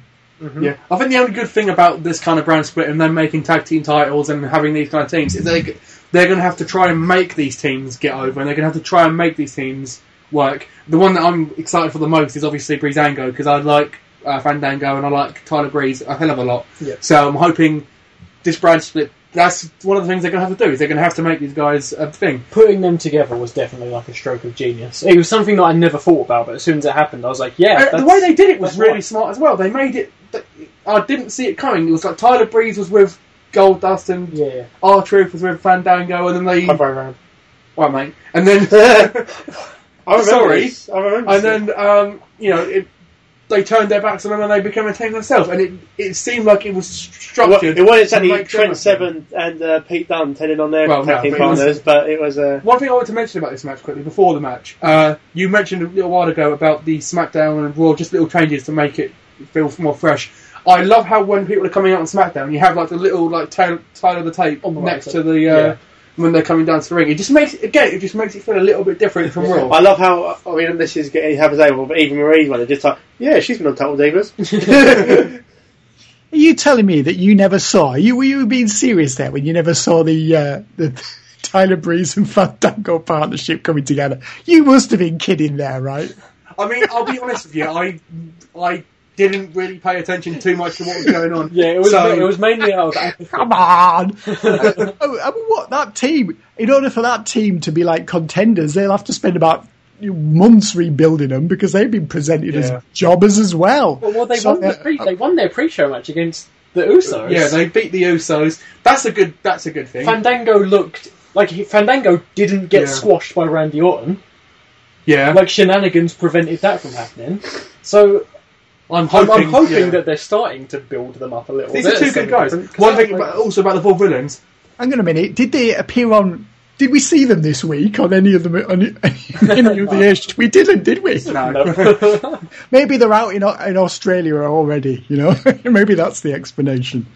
Also, why did the Vaudevillains lose to the American Alpha if they're going to be facing local guys? Yeah. That's just something I wanted to mention. That's a bit weird. Mm-hmm. Yeah. It's also it does make you wonder why that happened. Again, doesn't really feel like they've thought it through long term, does it? What do you think of Alphaplex? Me? What do I think about? I think Alphaplex. What's that? Is that one of the moves they do? That's what did you know? I mean, this is JBL being JBI, I guess. No, because I saw Chad Gable call it as well. He's called their suplexes. They basically call them Alphaplex. Well, I mean, they do some pretty amazing suplexes. I've been a big fan of American Alpha in NXT. Yeah, I really do like. They haven't really shown me a whole lot so far on SmackDown. I know it's early days yet, but when you think of what they were doing in NXT and just how amazing they were there and how over they were there, that has not translated so far onto SmackDown. And I really felt like they need to put them in there with a team that can really challenge them and really push them, and so that they're really delivering a match that's going to really excite the fans. And this one against the Jobbers was an epic fail, just didn't do that. No. So I think American Alpha, they've got to say, well, listen, we've got these guys, we know they're going to get over, we know they're talented. I mean, they should be doing, to me, Chad Gable's really charismatic. They had some really good banter backstage, really good interplay together. We should be seeing more of that. I think they should be doing a lot more to make this team seem special backstage and in the ring. So far, it's been a failure on all counts. I mean, they did make a big deal about their debut. I will give WWE credit for that with the graphic next week. American Alpha is going to be making its debut, so they did make a fuss about that. But I really think they need to give these guys some mic time backstage and put them in there with a team that can really allow them to shine. And, I'm hoping that's going to happen next week. Yep. The next thing on the show was actually my favourite part of the show. They went to their their weird desk bit that they have backstage, which is again one of the small things that separates it from Raw. And Renee's trying to interview the Miz and Maurice, and they're sitting either side of her. And it just goes on. And as this promo progresses, they start kissing in front of her. It cuts to a video package and comes back, and the two of them are laying on the desk, staring at each other, while Renee Young tries desperately to remain stone-faced and continue the segment. Yeah. They've been one of the highlights. Are fucking brilliant. Yeah, I love them. So I remember when Maurice come back, all of us was a bit like, why? But like them two, they're gold. This is the best Miz has been, I think, since his WWE title run. I thought he was great there as well. But he's absolutely genius for this. And him and Maurice just work off each other so well. And it's just when I saw that visual of them two lying on the table. That's brilliant. It's so funny. I think Renee Young was brilliant in this as well. She's especially when they start kicking, she's like, right, no, back to ringside. The Miz, he's great. He definitely. I think it's he's a shame. He's not the best wrestler, but he makes up for it with his charisma and his personality. I think it's really a shame, the order that his career happened in, because when he became world champion, I really didn't like him or care about him. He's just kind of thrown in the deep end. But now he's at a stage where I'm I want him to be world champion, because he's that good on the mic. He could carry it, and he could do it with swagger and be annoying himself. But I like what he's doing with the IC title. I think he makes the IC title seem important. Mm-hmm. That's what I think in the world, especially at the moment, where not enough people have made it. But I like when the Miz carries that title. The way he carries himself and the way he talks, it makes it seem like that's the title. Yeah. It's the way I think he makes the IC title mean a lot. Mm-hmm. So that's what I love. I think he's in the perfect place at the moment, and I think it'd be silly to take it off of him at the moment. I really hope Apollo Crews doesn't beat him at SummerSlam. He will. Yeah, this is definitely his role. I mean, he held the title, of course, defended against Cena in 2011, wasn't it? Then, of course, dropped the belt to Cena. And was pretty much trashed by Cena in the feud. And been in the wilderness for quite a while, Miz. Didn't really seem to have any sort of role. And now, Vince and Kevin Dunn are obviously huge fans of the Miz and Maurice double act. They're giving Miz the IC title, and they definitely like the segments that they're doing, because we don't see the Miz wrestle that often anymore. We do see a lot of them in these segments and stuff, so obviously huge fans of those two. And I think Miz is great in this role as well. I'm a big fan of him. Right, now us three have spoken briefly about this, and I really want to get Findlay's opinion on this. Because up next was Becky Lynch scheduled in her match against Eva Marie that they were supposed to have last week. They come out, Eva Marie comes out with her amazing entrance again, gets in the ring, the camera cuts away, cuts back to her, and her top has fallen off, and she's covering up her boobs. The ref gets her a towel, sends her backstage. I think this is genius. Yeah. I love it. I think it's all great. I mean, what? Don't moan at me, mug. Do you not think it's amazing? I don't hate it. Oh, I loved it. But I don't know why I don't hate it. There's one thing I want to ask. Please give me an answer. Please, one of you give me an answer. Where is this headed? I don't know, and that's why I love This it. is the problem, right? I think this is going to have This is going to have the exact same problem that Braun Strowman's going to have. Yeah. Eventually, she's got to do something. Yeah, and as soon as she starts to do something, it's all going to fall apart. But is it? But I'm just going to gonna enjoy this fall show. apart? Yeah, because she's awful in the ring. But she's not that. She had a good match with Bayley. She's terrible. She's terrible. That matchup with Bayley worked because she's terrible. Because and the whole match was built around her being terrible. It was overbooked to hell. Don't even try and start saying that she's not the worst thing in the world. That's probably going to happen again, but that's literally what they're doing. I literally think the only way they've got out of this is if they can somehow convince Zack Sabre Jr. to get a boob job and wear a red wig and then do some twin magic and have him wrestle her matches. I said that because there's nothing else they can do because she's no good. It is going to fall apart when she gets in the ring, but I'm just enjoying the ride. Yeah, when Dan said that, I'd love it if they just literally got a similar sort of thing, like a stunt double with red hair who's really good at wrestling, and do all the wrestling and then just roll out and Eva gets a pin.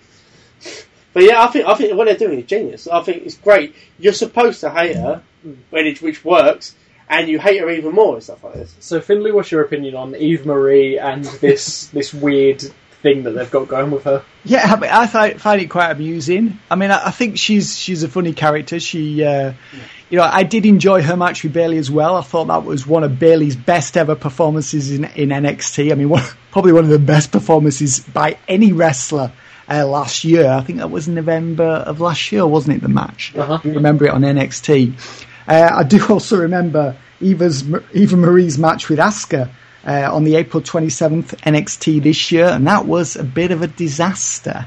Let's just say that Asuka didn't have Bayley's magic touch. Fans in that match were actually chanting, "You can't wrestle," at Eva, not surprisingly, and they were so prominent with the chants that Tom Phillips, the commentator, even acknowledged them. So that was a bit of a disaster really for Asuka, was the match with Eva Marie. So yeah, we know she's not very good in the ring. We know she doesn't really know what she's doing. So really they're playing to her strengths by not booking her to wrestle. Say that after, because Becky then said, I'm here to fight. I'm not going back there without facing someone for the second consecutive week. And then Alexa Bliss came out, and Alexa Bliss beat Becky Lynch after Becky Lynch was paralysed by the sudden arrival of Eva Marie, who managed to sort out her wardrobe malfunction and come back out. She was apparently going to have the match at that point, and Becky Lynch was just stunned, and then she lost to Alexa. But then Eva did a little promo there, saying that she would be ready to wrestle next week, and I thought she did a good job on the promo, but she did that really well. But they're definitely playing to her strengths by not booking her in the ring. Yeah. I feel sorry for WWE in a way, because everything about Eva shouts star except her wrestling, because she's got a great presence. She's obviously a really beautiful woman, and she just can't wrestle. Like everything else about her is perfect for what they would want. Like obviously, they should be going after the wrestlers like Sasha Banks and Bayley and all that, but obviously they still want these kind of people in the company for whatever reason. And she's got the great presence. I don't think she's terrible on the microphone. It's just she's the worst at wrestling. When her theme song hit the second time, and the guy was saying, "She is now ready. She's now ready to wrestle." I think that guy, I love him. I think also Alexa Bliss is great. She's really good. She is.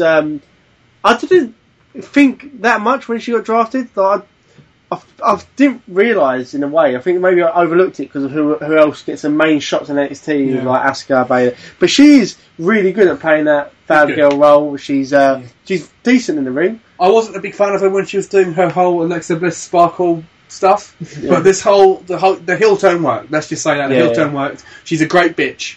I'm a big fan of the character. I think she's great. I think she plays it really well.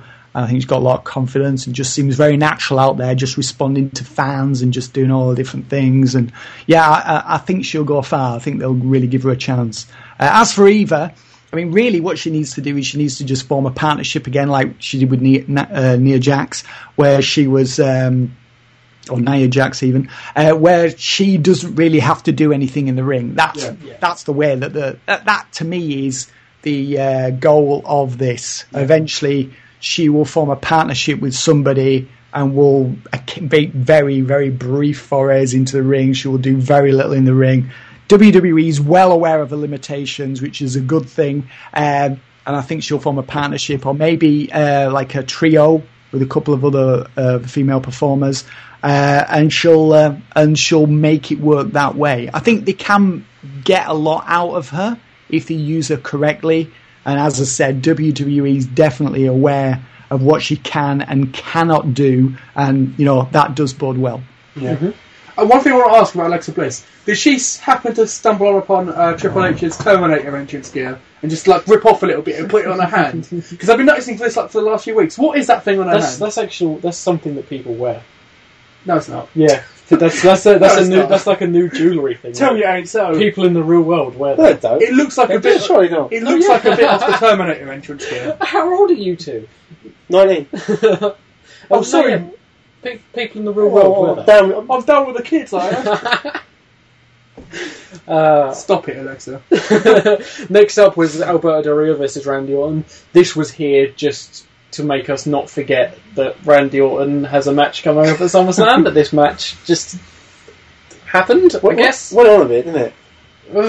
I don't remember it at all. It's fine. I remember it happening. I just don't. Very by the numbers, wasn't it? Yeah. Wrestling by numbers and DQ finish. It just felt didn't really feel very special. And for Orton's going to be facing Lesnar in what we presume will be the SummerSlam main event, didn't really have that sort of aura or that buzz to it that it should have done.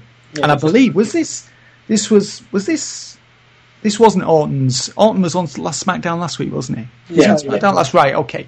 So it didn't really have that sort of big match feel to it that I was hoping for. I mean, I know Alberto Del Rio, he's really become sort of mid-carder for life right now. So, I mean, he's a guy who does have a tendency to really sort of evacuate the heat from the room. He does have that effect on matches, but Orton, to me, didn't really sizzle like I was hoping he was going to do.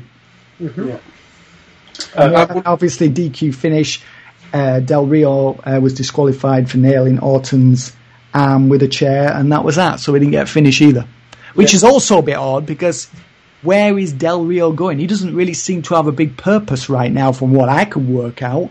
So we got Orton, who's going to be facing Lesnar. To me, Orton should have won this one decisively, but maybe maybe they was just saving the big win for next week's SmackDown. Maybe that's the long-term goal. I think you can see on Raw and SmackDown at the moment, they are trying to protect as many people as they can. There's a lot of undecisive finishes with Cesaro and Sheamus and this, and it seems like at the moment they're just trying to get their heads straight and figure out what they're going to do with all these different people. So they're trying to protect as many people as they can with their finishes, which is making for not fun television, because it's just every match is ending in DQ or in shenanigans. So it's getting boring real quick. But I suppose it makes sense if they're just trying to figure out where people are going to go. So that makes sense. Yeah, I mean, I definitely get you, but the thing is, people now have been trained to expect clean finishes, and so, I mean, this is 2016, and people have been conditioned to expect that. So we don't really, when you think about it, really get that many count out or DQ finishes anymore. Yeah. Next up, we had a backstage segment with Heath Slater and Rhino. This whole thing was a big mess, I thought. It's quite funny. I laughed at a couple of bits that Heath Slater, but this isn't what I wanted. I wanted to be I wanted them to try and make Heath Slater an actual... a threat. I wanted him to come in and be a badass. He comes in, he begs Rhino to let him win so he can have a contract, so he can, he did make me laugh when he did the Jericho thing. Yeah, and then he said the 4 kids. And then he said, I thought you had 2 kids. And he was like, I meant 4. And then later on he said, how am I supposed to feed my 7 kids, man? Rhino says, no, I'm not going to lie down for you. So the match happens. Wasn't that like a rip-off from a scene in Total Recall? I'm sure it was. The original Arnie version? I'm sure it was. Anyway, that's one for you older listeners. Yeah, I swear that exchange was based on a scene in the original Arnold Schwarzenegger Total Recall. Well, the match happens, and whatever. It's another whatever. Who cares? Rhino goes in. Was there a Didn't he get distracted by something? Or? No, he went for he put his feet on the ropes. And the referee caught it. Rhino hit him with a gore. Then they went backstage, and this makes no sense. Yeah, this makes no sense because the whole thing was if Heath Slater wins, he gets a contract. Yeah. Daniel Bryan and Shane McMahon are standing backstage, reading through the contract. Yeah. Heath Slater walks in, has a massive rant, quits, and they say, "Well, what are we going to do with Heath Slater's contract?" No, what happened was Daniel Bryan and Shane McMahon are talking in the room, and Daniel Bryan says, "I know he lost his match, and we said if he won the match, he would get a contract. But damn, did he show heart?" And I was like, "No, he didn't. He tried cheating. He argued with the ref when he was caught cheating. He begged Rhino to let him win the match before it happened." This feels like there was 2 drafts of this segment. One was where Heath Slater has a valiant match with Rhino. He goes 15 minutes with Rhino. He tries his best. He just can't get it done. And then Rhino inches out the win. And Heath Slater shakes his hand. And then Daniel Bryan's like, well, he showed us something. That's not what happened. Daniel Bryan is saying that he showed him something. No, he didn't. All he showed him was that he was trying to cheat. The match was about a minute long. Win. Yeah. He was begging to be let win. Yeah, you're absolutely right. It just felt like 2 parts. It's like, we'll write this story. Oh no, we don't like that story. We need to do this story. Yeah. But then it's like, but we like that part of the story. Oh well, let's just put them up both together, and these guys are professionals. They'll make it work, or something like that. You're right. It was nonsensical. Talk about pure writing. The funny thing about these guys who write this show, they're all like, oh, I'm a writer, they've got TV writing experience and all this other stuff. And they think they're so much better than wrestling bookers of old. Yeah. A wrestling booker of old would have looked at that and just binned it. Yeah. I'm not putting that on my show. I would quit before I would put that on my show. How the hell did something, just so, not even jumbled, it just made no sense. How did that make it on the air? Yeah. And they always want to say, like, we're not a sports program. We're a television show. They're always comparing themselves to Walking Dead and Game of Thrones and Breaking Bad. If Breaking Bad did something like this on one of their episodes, I would have turned it off and never watched the show again. Exactly. Consistency. If you're gonna say you're like Game of Thrones, you're like The Walking Dead, you need to show some consistency and have stories that make sense before you can say that. It's just indefensible. It was piss poor. That's what it was. Piss poor. Anyway, I'm getting really angry, and the next thing isn't going to help my anger. We have a guest, so you two have to be on your best behaviour and not have a massive argument about this. Because up next was Carmella versus Natalya. Joe, we know you love Carmella. Daniel, we know you hate Carmella. There needs to be a word stronger than hate. Because it doesn't qualify. I don't know her as a person. I'm just going to say she is by far my least favourite person in WWE overall. I can't even put a massive finger on what it is. I can't stand it. I don't like her, but I have no conception of the bile you feel towards this woman. She makes my blood boil.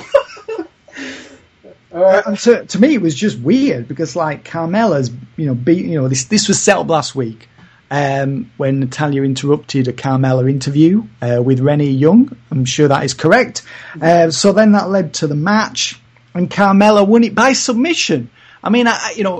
In a sense, you say, well, you're contradicting yourself there, Findlay, by saying that you don't want a clean finish. But to me, it just felt like, well, we've got a program that started last week. It's almost like the Titus O'Neil and Darren Young thing. It's just like, well, is that it? Is it over?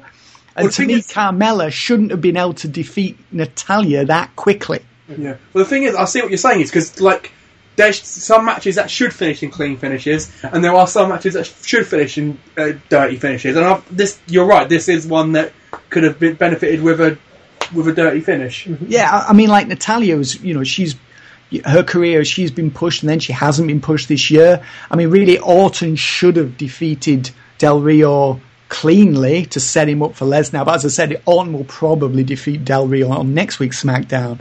And this was a match, really, I think Natalia should have won that match.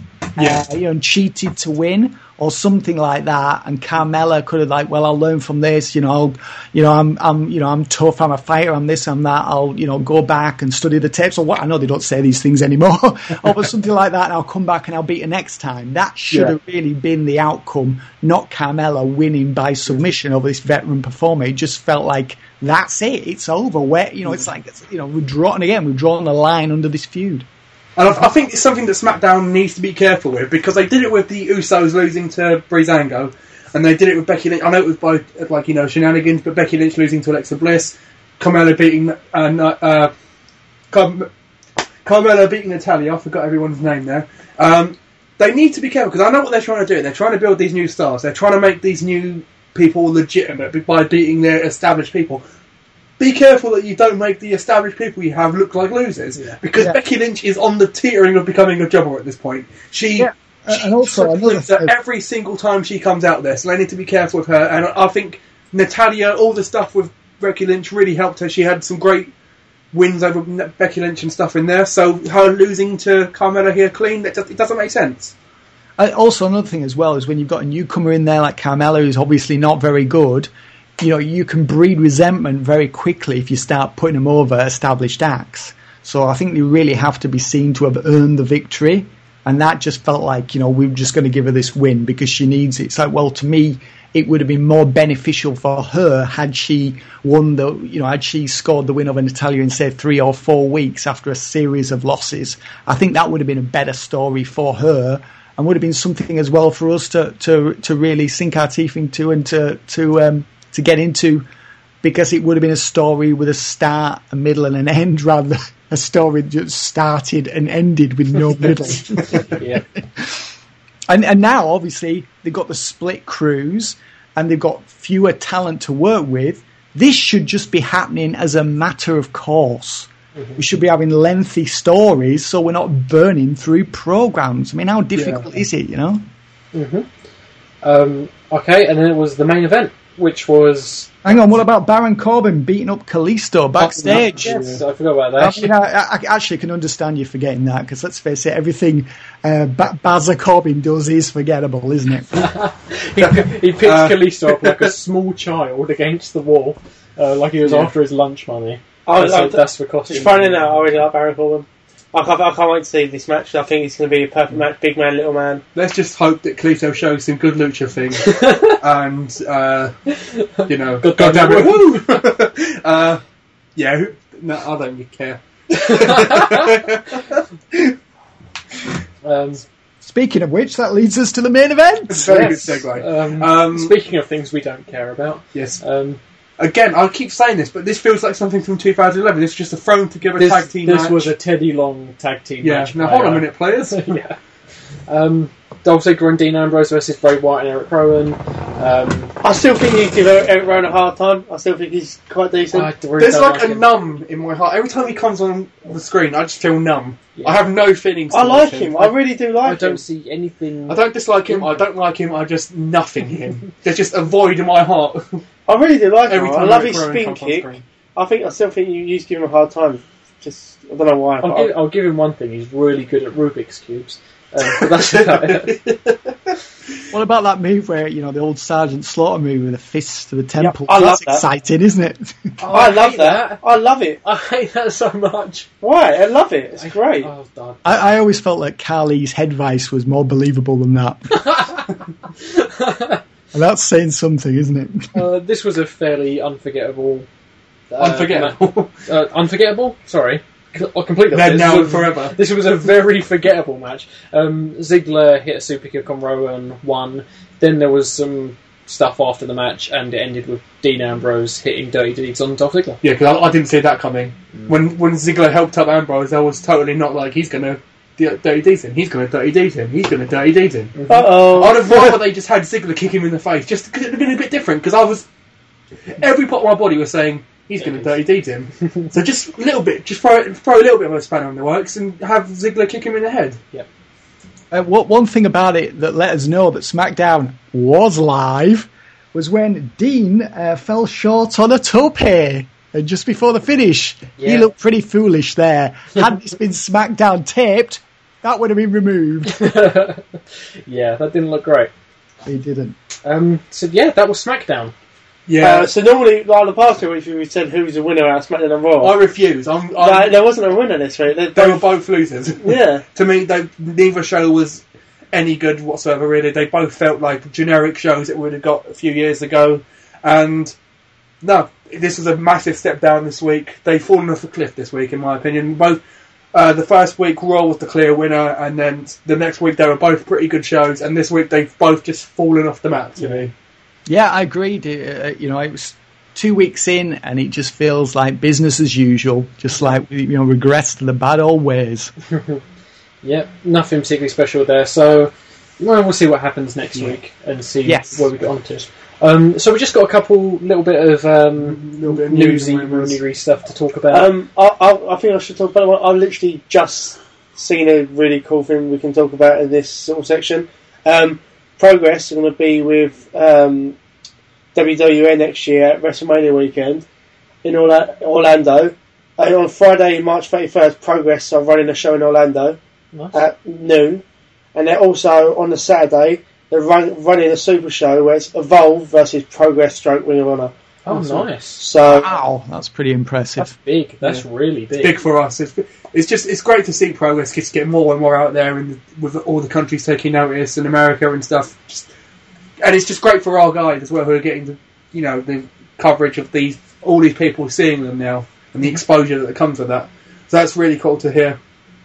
Yeah, definitely, absolutely agreed. Yeah, I mean, the only thing about it is, it's a good thing for them, I think, in terms of status. The only thing is, on that weekend, so many things are happening that many times the stuff that's not WWE isn't really remembered. But I think for Progress in terms of status on the world stage, it's a big thing. Yeah, absolutely. So on SmackDown last week, they showed a video promo that was Shelton Benjamin's return. Yeah. Unfortunately, we found out this week he is injured and he's not going to be returning to SmackDown. Yeah, it's really sad to see, because this was the kind of person to me that SmackDown needed. I think when you look at SmackDown's mid-card, it's very, very weak. Mm-hmm. And someone like Shelton Benjamin was going to instantly just perk that midfield up, and it would make it much more legitimate.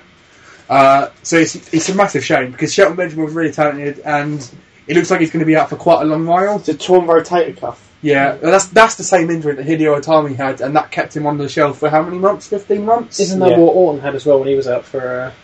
best part, was it 9-10 months Orton was out? He was out a long time. Uh-huh. Yeah, it's a real shame. I think everyone was really excited, and it's bad for SmackDown advertising it on TV, and then that's been pushed. Well, hopefully they've got someone that they can replace him with. They didn't mention it either as well. Like, they didn't say, last week we announced this, unfortunately. They sort of just let it... Well, it's a bit embarrassing for them to do, I understand, but hopefully they've got someone that they can replace him with. MVP, Carlito, who I've been mentioning on the show for every single week. Speaking of MVP, MVP was backstage at an NXT Live event, apparently. So it looks like he's going to be coming back. Yeah. I like MVP. I think he's a very good wrestler. I like him on the mic, and I think he was another one who done really well on TNA. Yeah.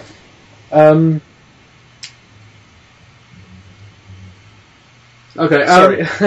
Also, Ryback. Okay, Ryback has officially left WWE this week, and my heart broke. Because I really like Ryback. I think he gets a lot of shit sometimes. I think he's a lot better than people give him credit for. I think when he's given time, he can go there and have a decent match. And he's got a lot of personality. That's one thing that people used to throw around about Ryback, was that he was just, he had no personality. He was just this big muscle guy who had no personality. Ryback's funny. He's really funny. So I honestly think it's a loss for WWE. I mean, I think he was a guy that that really stepped up in those matches with Kalisto. I thought those matches were believable. Yeah. I think it's a guy that really did come a long way. He was somebody that, of course, was like seen as a Goldberg knockoff.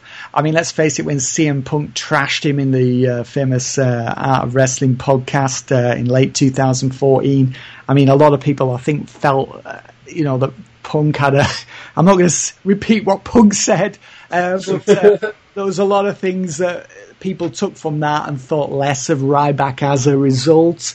So I think he's a guy a lot of people in wrestling feel took himself too seriously, but I agree. I don't think he really took himself that seriously either. I thought he made a really good point when he left and said, well, listen, I've been doing all these jobs, and when I do all these jobs, that means that fewer people buy my merchandise, people view me as a jobber, my money goes down, and someone has to lose in order for someone else to win. So a lot of people took that as Ryback was thinking that he was bigger and more important than he was, and that he didn't understand the way wrestling worked. And I felt that he made a lot of valid points there. Obviously he wasn't happy, he left, and good for him. He made some good money out of WWE.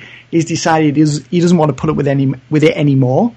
Yeah. And now he's doing his own thing, so good for him. I mean, I'm absolutely supportive of every wrestler who says, this is not working for me, I'm going to do something that is going to work for me. Instead of sitting around moaning about it, do something about it. And that's what Ryback did, Ryan Reeves did. So good for him. I'm good for him. If anyone's wondering, he has said this week that he is focusing on wrestling. He's not taking a break from wrestling or anything. He's taking indie dates.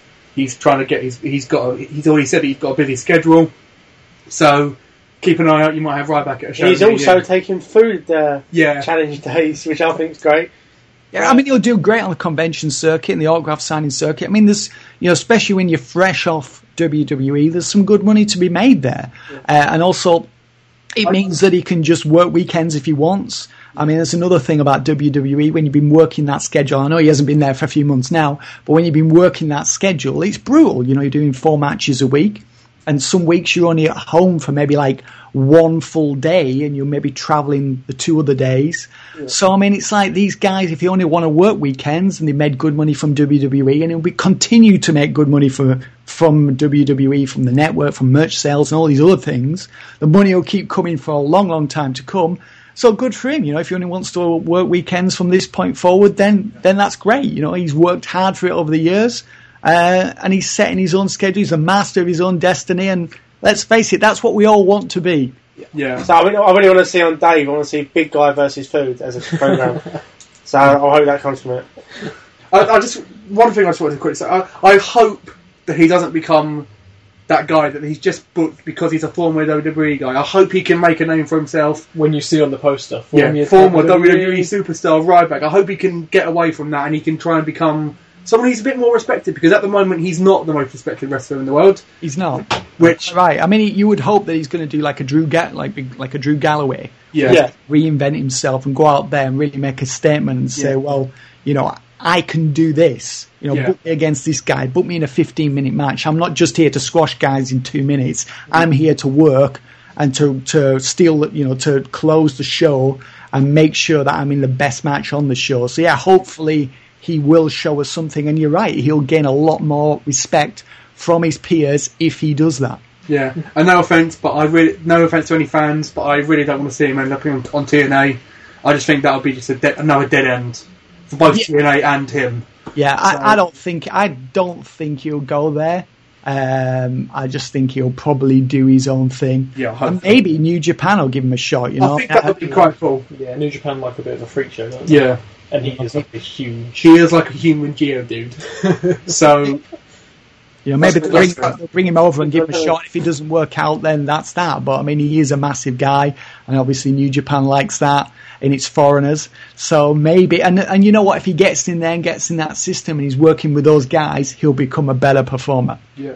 Another little bit of quick news. Just something that's been floating around this week. It's pretty obvious that this is something that's happening in WWE, but just to keep people updated, apparently WWE have already started to second guess their draft picks, and they're already talking about somehow getting Cesaro and Kevin Owens on Smackdown and getting Randy Orton onto Raw.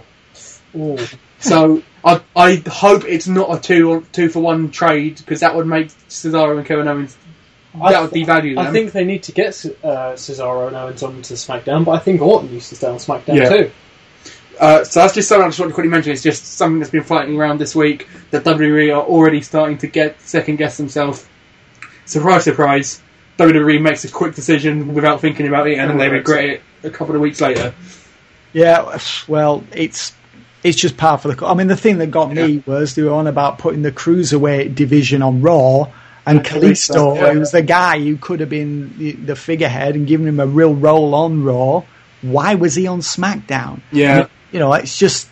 It was... You know, Shane McMahon on Raw, I can't remember which episode it was, he said, everything will be extremely well thought out. That's the line he used about the draft, the brand extension, and of course it wasn't. Yeah. But that's WWE. Everything's just erratic and just, you know, booked on the fly in many cases, and they'll come up with a long-term plan. I mean, in the Powerslam Interviews Volume 1, another plug, sorry, Paul Heyman explains in detail of how it works in the WWE writing room. If you haven't read that interview, you need to read it. And he explains how it all works and just how fickle everything is, and just how in the morning they'll have this objective, but by the afternoon it's completely changed.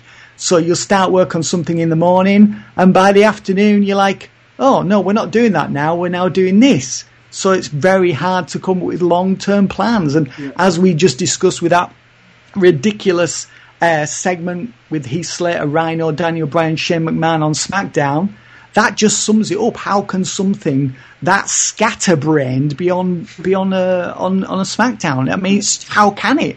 And it's because everything changes constantly. Yeah. Okay, just one or two smaller things now.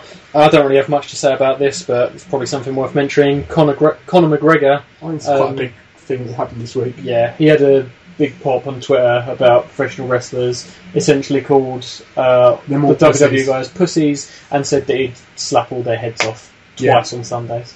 And then every single wrestler in the world replied. There were some really good comebacks, to be fair. There was some... Becky Lynch's one was class. She won the Dublin Athlete of the Year or something, and said, well, I've already beat you, so I'll just stand back. To me, he was using Twitter for what its primary purpose, which is to promote people and events. To me, I can't believe that he was serious. I just think it was something that he came up with to promote himself, to promote the event, get people talking, and it certainly achieved that. I mean, Conor McGregor is a character. He is a WWE character in a different field. He's a massive twat, but that's his thing. He's a twat. So, I mean, I don't know why. I mean, fans getting angry, just sort of like. It's a bit annoying that when people slag off wrestling, but someone like getting old now. Yeah, like you're used to it, innit? You are used. I saw a picture of when it says when someone tries to offend a WWE fan, but they've heard it all. And there's a picture of Taz getting hit with a steel chair, and he just no-sold it and put his middle finger up. Yeah, I mean, to me, it's like, how can you get offended at something like that? I mean, I certainly wasn't. To me, it just seemed like him just promoting a fight, you know, and that's what he did. And I'll tell you what, it succeeded, didn't it? Yes. I mean, obviously as well, he's half take piss. Obviously, Brock Lesnar probably break him in half. Like, he is literally the size of most wrestlers' legs. Yeah, I mean, I've got to say, you know, if Conor was up against someone like Big Show, I wouldn't fancy Conor's chances, you know. So, I mean, there's a lot of guys, I'm sure, in a fight who would beat him. And I'm sure there's a lot of people also that wouldn't. You know, let's face it, he's a top-line real fighter, and if he was pitted against somebody who's roughly his size, it would be destruction for the wrestler. But I mean, that's just irrelevant. I mean, he was just doing that to promote himself, to promote the event, get people talking, upset people, maybe to encourage WWE fans to order the event. You know, they would order the event hoping to see him lose. So he just did it just to make some noise, and he succeeded, and good for him. I still really very do envision in the future Conor McGregor having some sort of program with WWE. I think that will happen one day. Yeah, quite possibly. I mean, this isn't going to make any difference either way. And in fact, it was quite funny if you read his original comments. He knocked the wrestlers, but then praised the guys who'd signed the checks. So I thought that was quite funny. Yep, we spoke a little bit about TNA earlier and what's next for them. They've got one storyline going on at the moment that's worth mentioning because I think it's genius, and I think it's the type of sort of standout genius storyline that they need at this moment. Bobby Lashley became World Heavyweight Champion. He then became X Division Champion.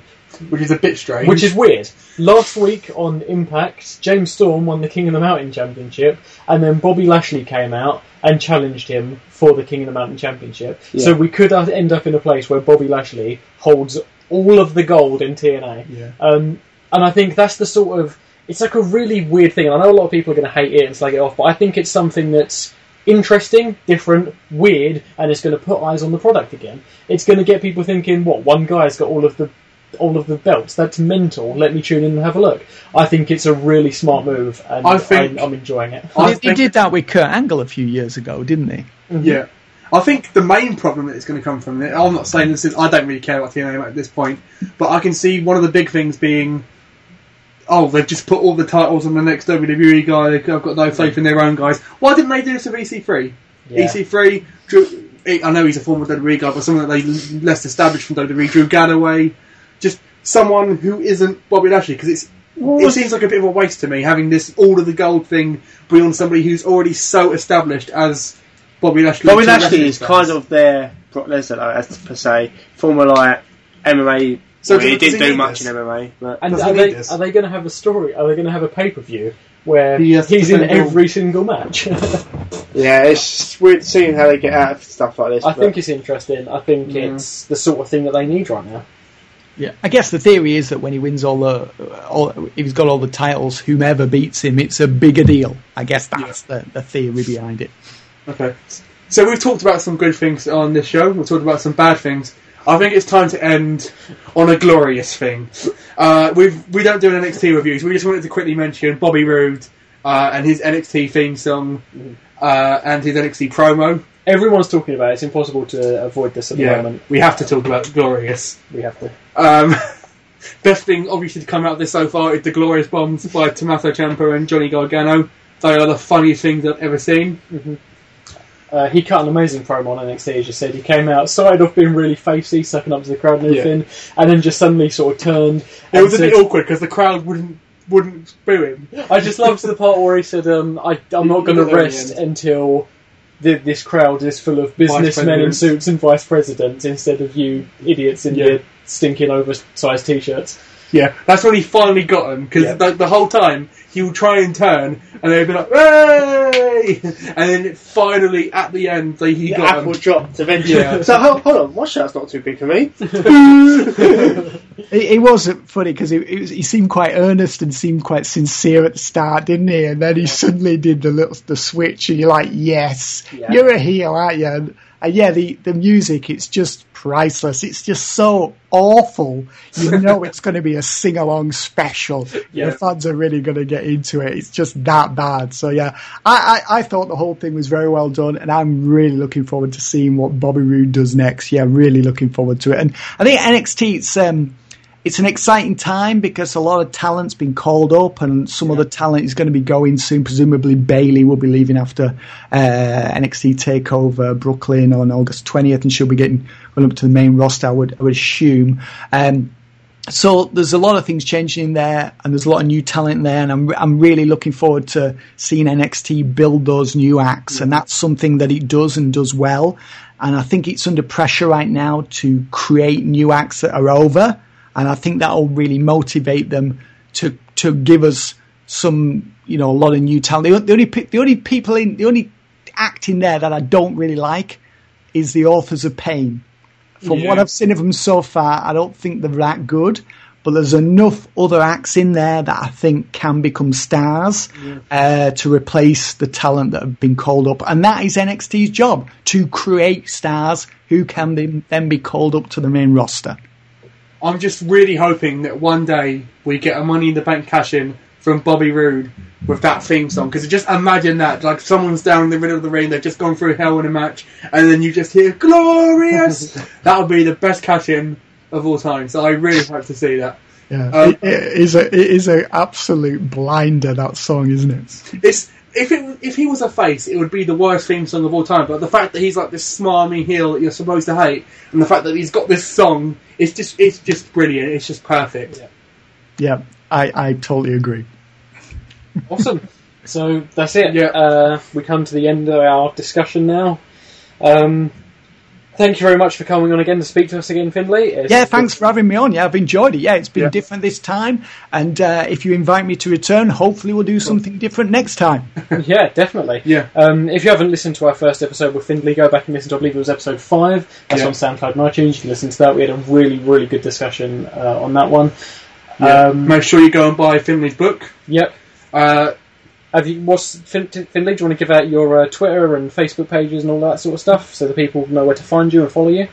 On Twitter it's Findlay Martin, and then on there's also Powerslam Online, and there's the website as well, which is powerslamonline.co.uk. We do regular, occasional updates on there, and you can find the Facebook links through that as well.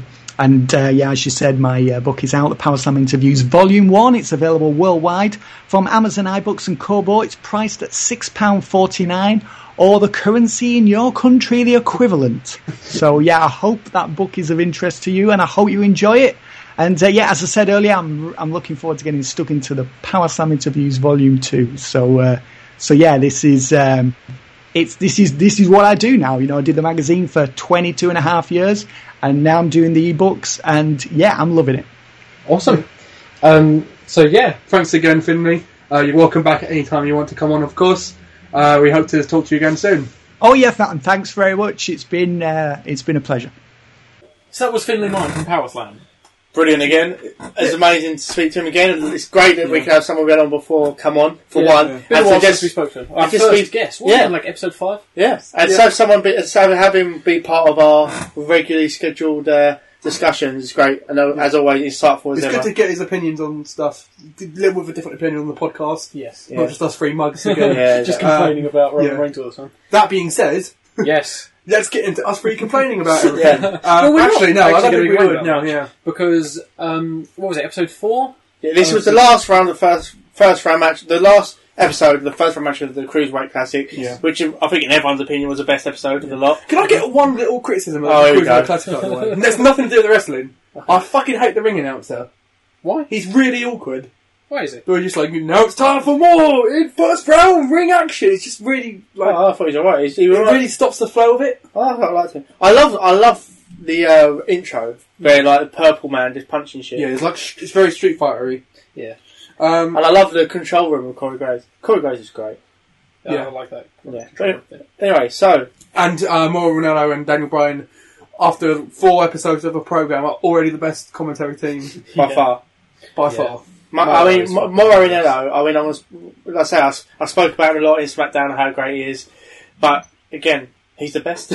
He's just the best. Mm-hmm. So, what was the first match of episode 4?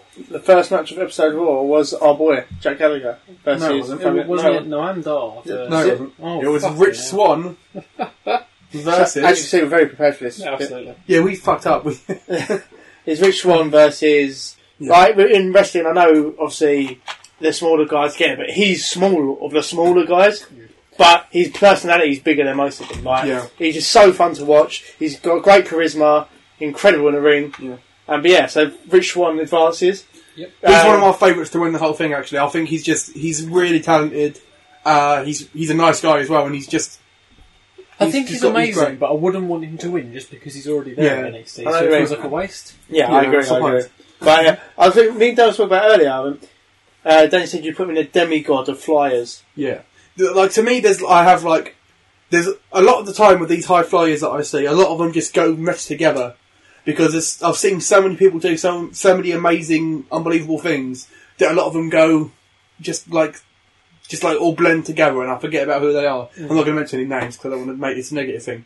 But Rich Swann to me is like just below the best. Mm-hmm. He's like one of the better flyers. This is where I disagree with Dan. I'm just talking about just in terms of just in ring. Yeah, let's say when Dan puts me in tiers of what they can do, whatever. I also put Rich Swann in the God tier amongst Ricochet, purely because I feel like Rich Swanner's got the charisma to back up the amazing, ridiculous stuff he does in the ring as well. So that teeters him into the god tier with Ospreay and Ricochet and stuff like that, you know what I mean? But yeah, so this has gone on longer than for the first match. Well, don't worry about it, so there's not going to be much to say about the next match. Noam Dar versus Gurv Sira. So this is the second of the Bollywood boys, and the second one that really just wasn't very good. I liked to the me. first guy. I thought he was alright. See, I didn't either, but This guy was not. this was not alright. I felt sorry for Noam Dar because he carried a half decent-ish match out of him. I mean, the crowd were asleep. Yeah. And the only reactions was from things that Dar was doing. I still felt that Dar looked respectable in that. Like, it's hard for him because we know how good he is, but like for people who don't see him, it's hard. Yeah. People won't give him a fuss. Which is a lot of people have known Dar. A lot of people don't see him. Yeah, so people won't get the fuss with him. Good bants.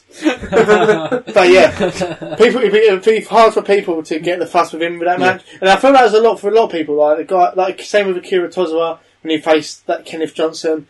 So this is why I'm really forward to the second round because literally everyone who's left in it now, other than maybe that Ho Ho Lou was a bit suspect, but they're all really really good. Yeah. So yeah.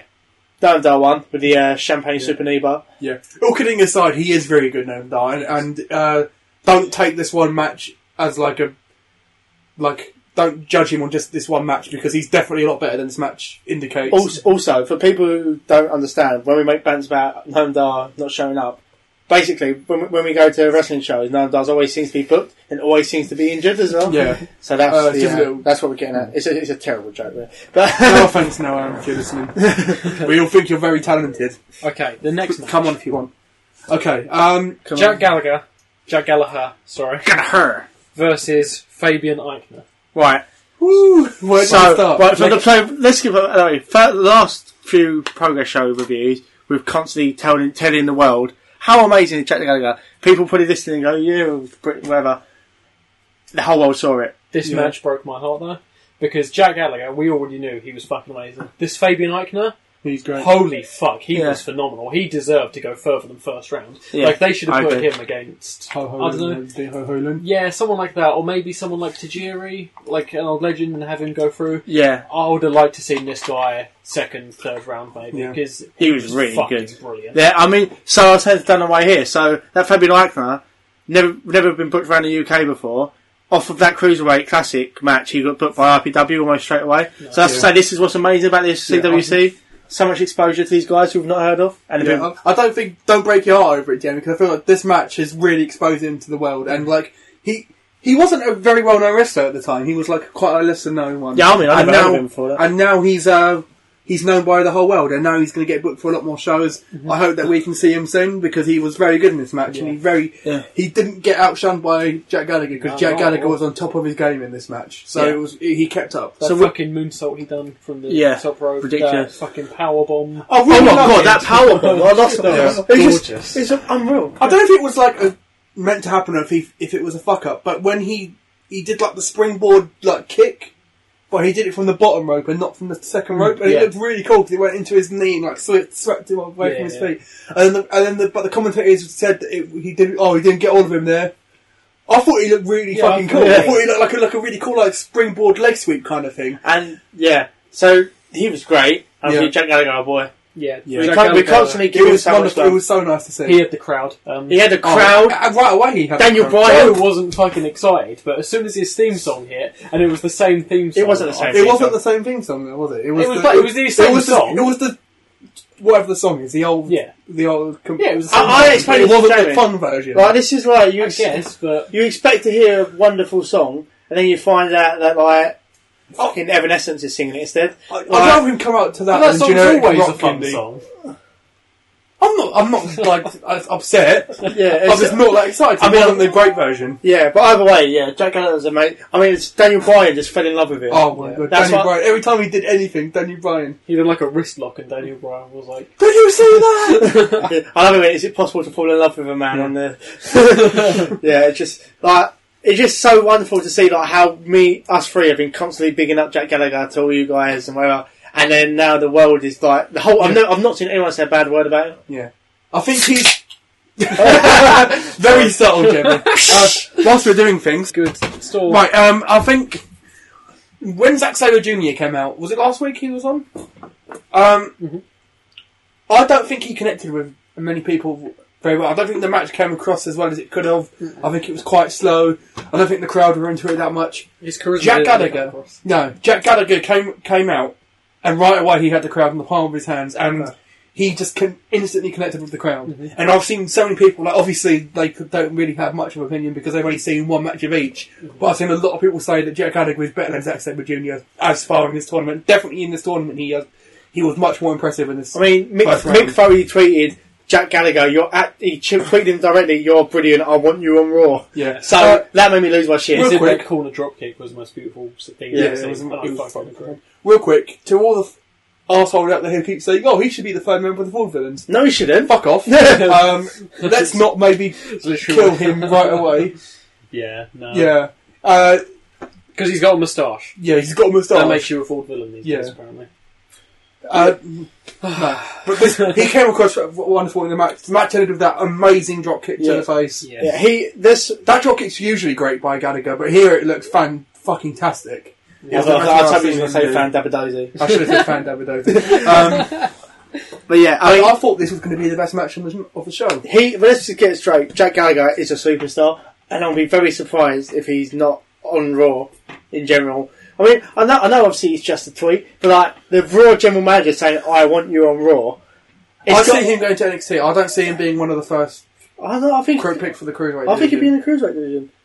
I hope so. I don't think so. I'd love him to. I'd love him to be fucking world champion now. Yeah. But I just love the little he like we talk about the things his style is like a traditional British style mixed. It has obviously some more flair to it and whatever, but he makes the most simple things so entertaining. Mm-hmm. To be honest, I want to see him go to NXT for a while. I want to see him against Nakamura. That would be amazing. I want to see him versus Bobby Roode. I want to see him versus Austin Aries. Mm-hmm. Maybe a year in NXT would do him well. And NXT need baby faces because they've got fucking none at the moment. And I don't think there's many people in the world that are more likeable than Jack Gallagher. And I think he proved that this week. Yeah. And I say normally when you're on the internet, you see people bash someone for whatever reason, but I did not see a bad word said about him at all. And I saw a good tweet from somebody that says, "I love how if someone doesn't like Jack Gallagher, you can literally ignore everything they feel about the world because they're wrong. They hate nice things if you do." So Jack Gallagher's the best. Yeah. Anyway, I tried to segue. Let's try that again. I thought this was going to be the best match on the show. Oh, did you, Daniel? Well, the final match was Johnny Gargano versus Tommaso Ciampa. Wow. Mamma mia. I didn't know how much they were going to play up the story in this match because none of the matches so far in the Cruiserweight Classic have been story oriented at all. Yeah. So I wasn't sure if this was going to be that much of a story oriented match, if they were just going to shake hands at the beginning and then have a match and that'd be the end, shake hands at the end. Their friendship and that whole NXT stuff completely went into this match. I'll tell you what was amazing. Amazing story. Tell you what was amazing before the match even started. The hour before, when NXT was on, because NXT's on before the Cruiserweight Classic, they was heavily involved as a tag team together, showing their tag team. So that on its own carried on into the Cruiserweight Classic when they had. This match was just on another level for me. This is generally one of the best matches of the year. Yeah, I'd probably put it in my top 5 matches of the year. It was fantastic from a storytelling aspect and from just a in-ring stuff in general aspect. It was just a fucking fantastic match. I mean, Tommaso Ciampa was absolutely brutal. Oh, the fucking drop on the side of the apron. He's got this great. He's so intense. Yeah. In the match, and he's just fucking fantastic at that kind of thing. Yeah, he's amazing. And the move, what was the move to the outside on the... Oh, the air crash shelter? No, crash shelter? I don't know. He dropped on the back. His back on the side. He looked like he fucking killed him. He put him into the ring and he put down his knee pad. Oh. And he was about to knee him in the back of the head and he thought better of it and he put his knee pad back up. And he immediately got caught with a super kick. Was it a super kick? Yeah. Honestly, that bit where he pulled down his knee pad and decided against it absolutely got to me. My heart was just it was just so warm. It was just like, if that was Dan on the floor there and Jamie on the floor, I'd pull my knee pad up to it. It was just, it was brilliant. No, you fucking would not. Yeah, fucking relish kicking me in. No, this is something I saw earlier, so I quickly got it up.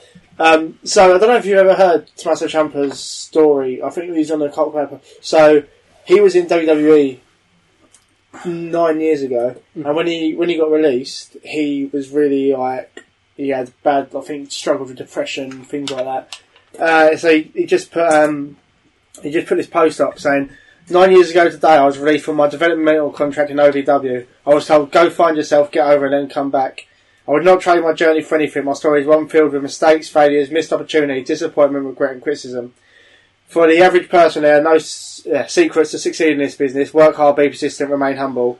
But maybe more so than ever, stick around long enough and eat enough shit to develop warranted chip on your shoulder. So basically, like, he's done full circle, really. Yep. From the shit, obviously OVW was known as being a really shit developmental base. Now he's he's going to be one. I think he'll win the tag titles. I think him and Gargano are going to win the tag titles. So it's just like this match, what they're doing in NXT, just showed both these guys, and this post just really got to me. I thought both these guys deserve so much. They're that good. Well, the end of the match came in a roll up. Gargano rolled up Ciampa rolled up he went for an armbar, and then Gargano rolled him up again, and he got the pin. After the match, this is what got me. This bit got me when Gargano goes to shake hands with Ciampa, and Ciampa just walks out of the ring. He gets out of the ring. He just walks out. Gargano collapses on the floor because he's been beaten to shit by Tommaso Ciampa. Ciampa gets back in and he just sits next to him, and it was like the best visual I've ever seen. Just them two sitting next to each other, just on the floor, and then Ciampa just puts his arm over Gargano and raises his arm, and it was just a really beautiful moment. This by far the best match of the first round. Yeah, definitely. Definitely.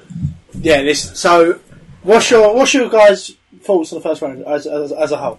First 4 weeks. I thought a lot of the matches were very short. Not a lot of people.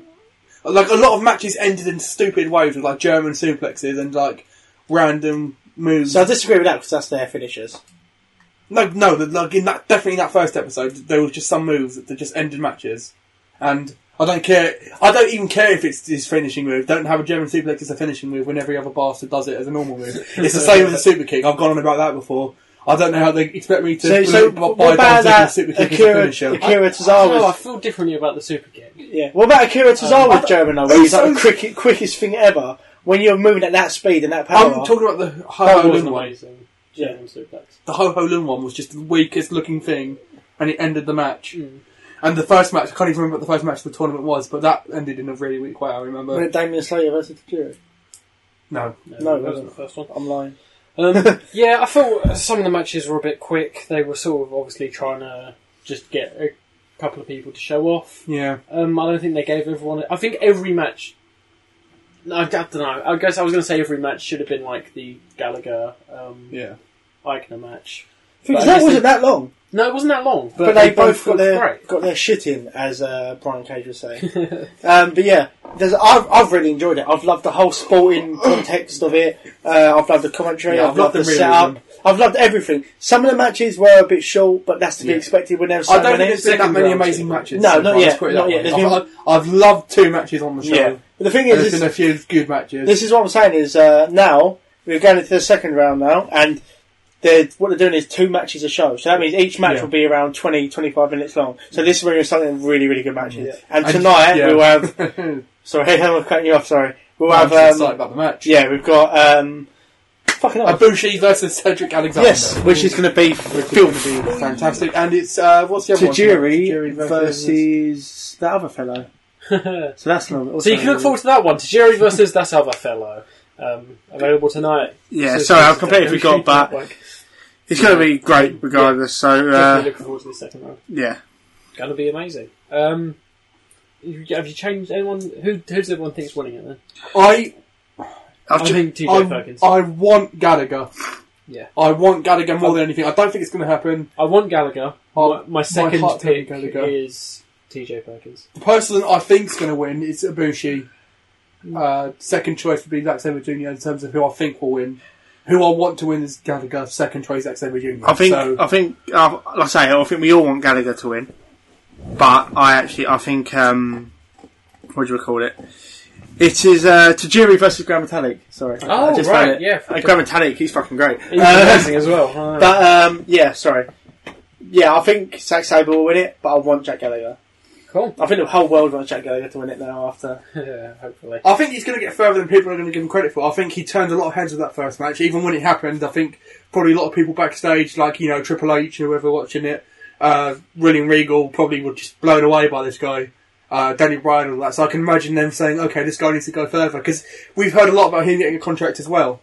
We've not heard much about the other guy that he's against. I can't Akira Tozawa. Yeah. We've not heard much about him getting a contract. We've heard about Gallagher getting the contract, though. So I see him getting through to the next round. Yeah. I hope he wins. So that was Cruiserweight Classic episode 4. Yeah.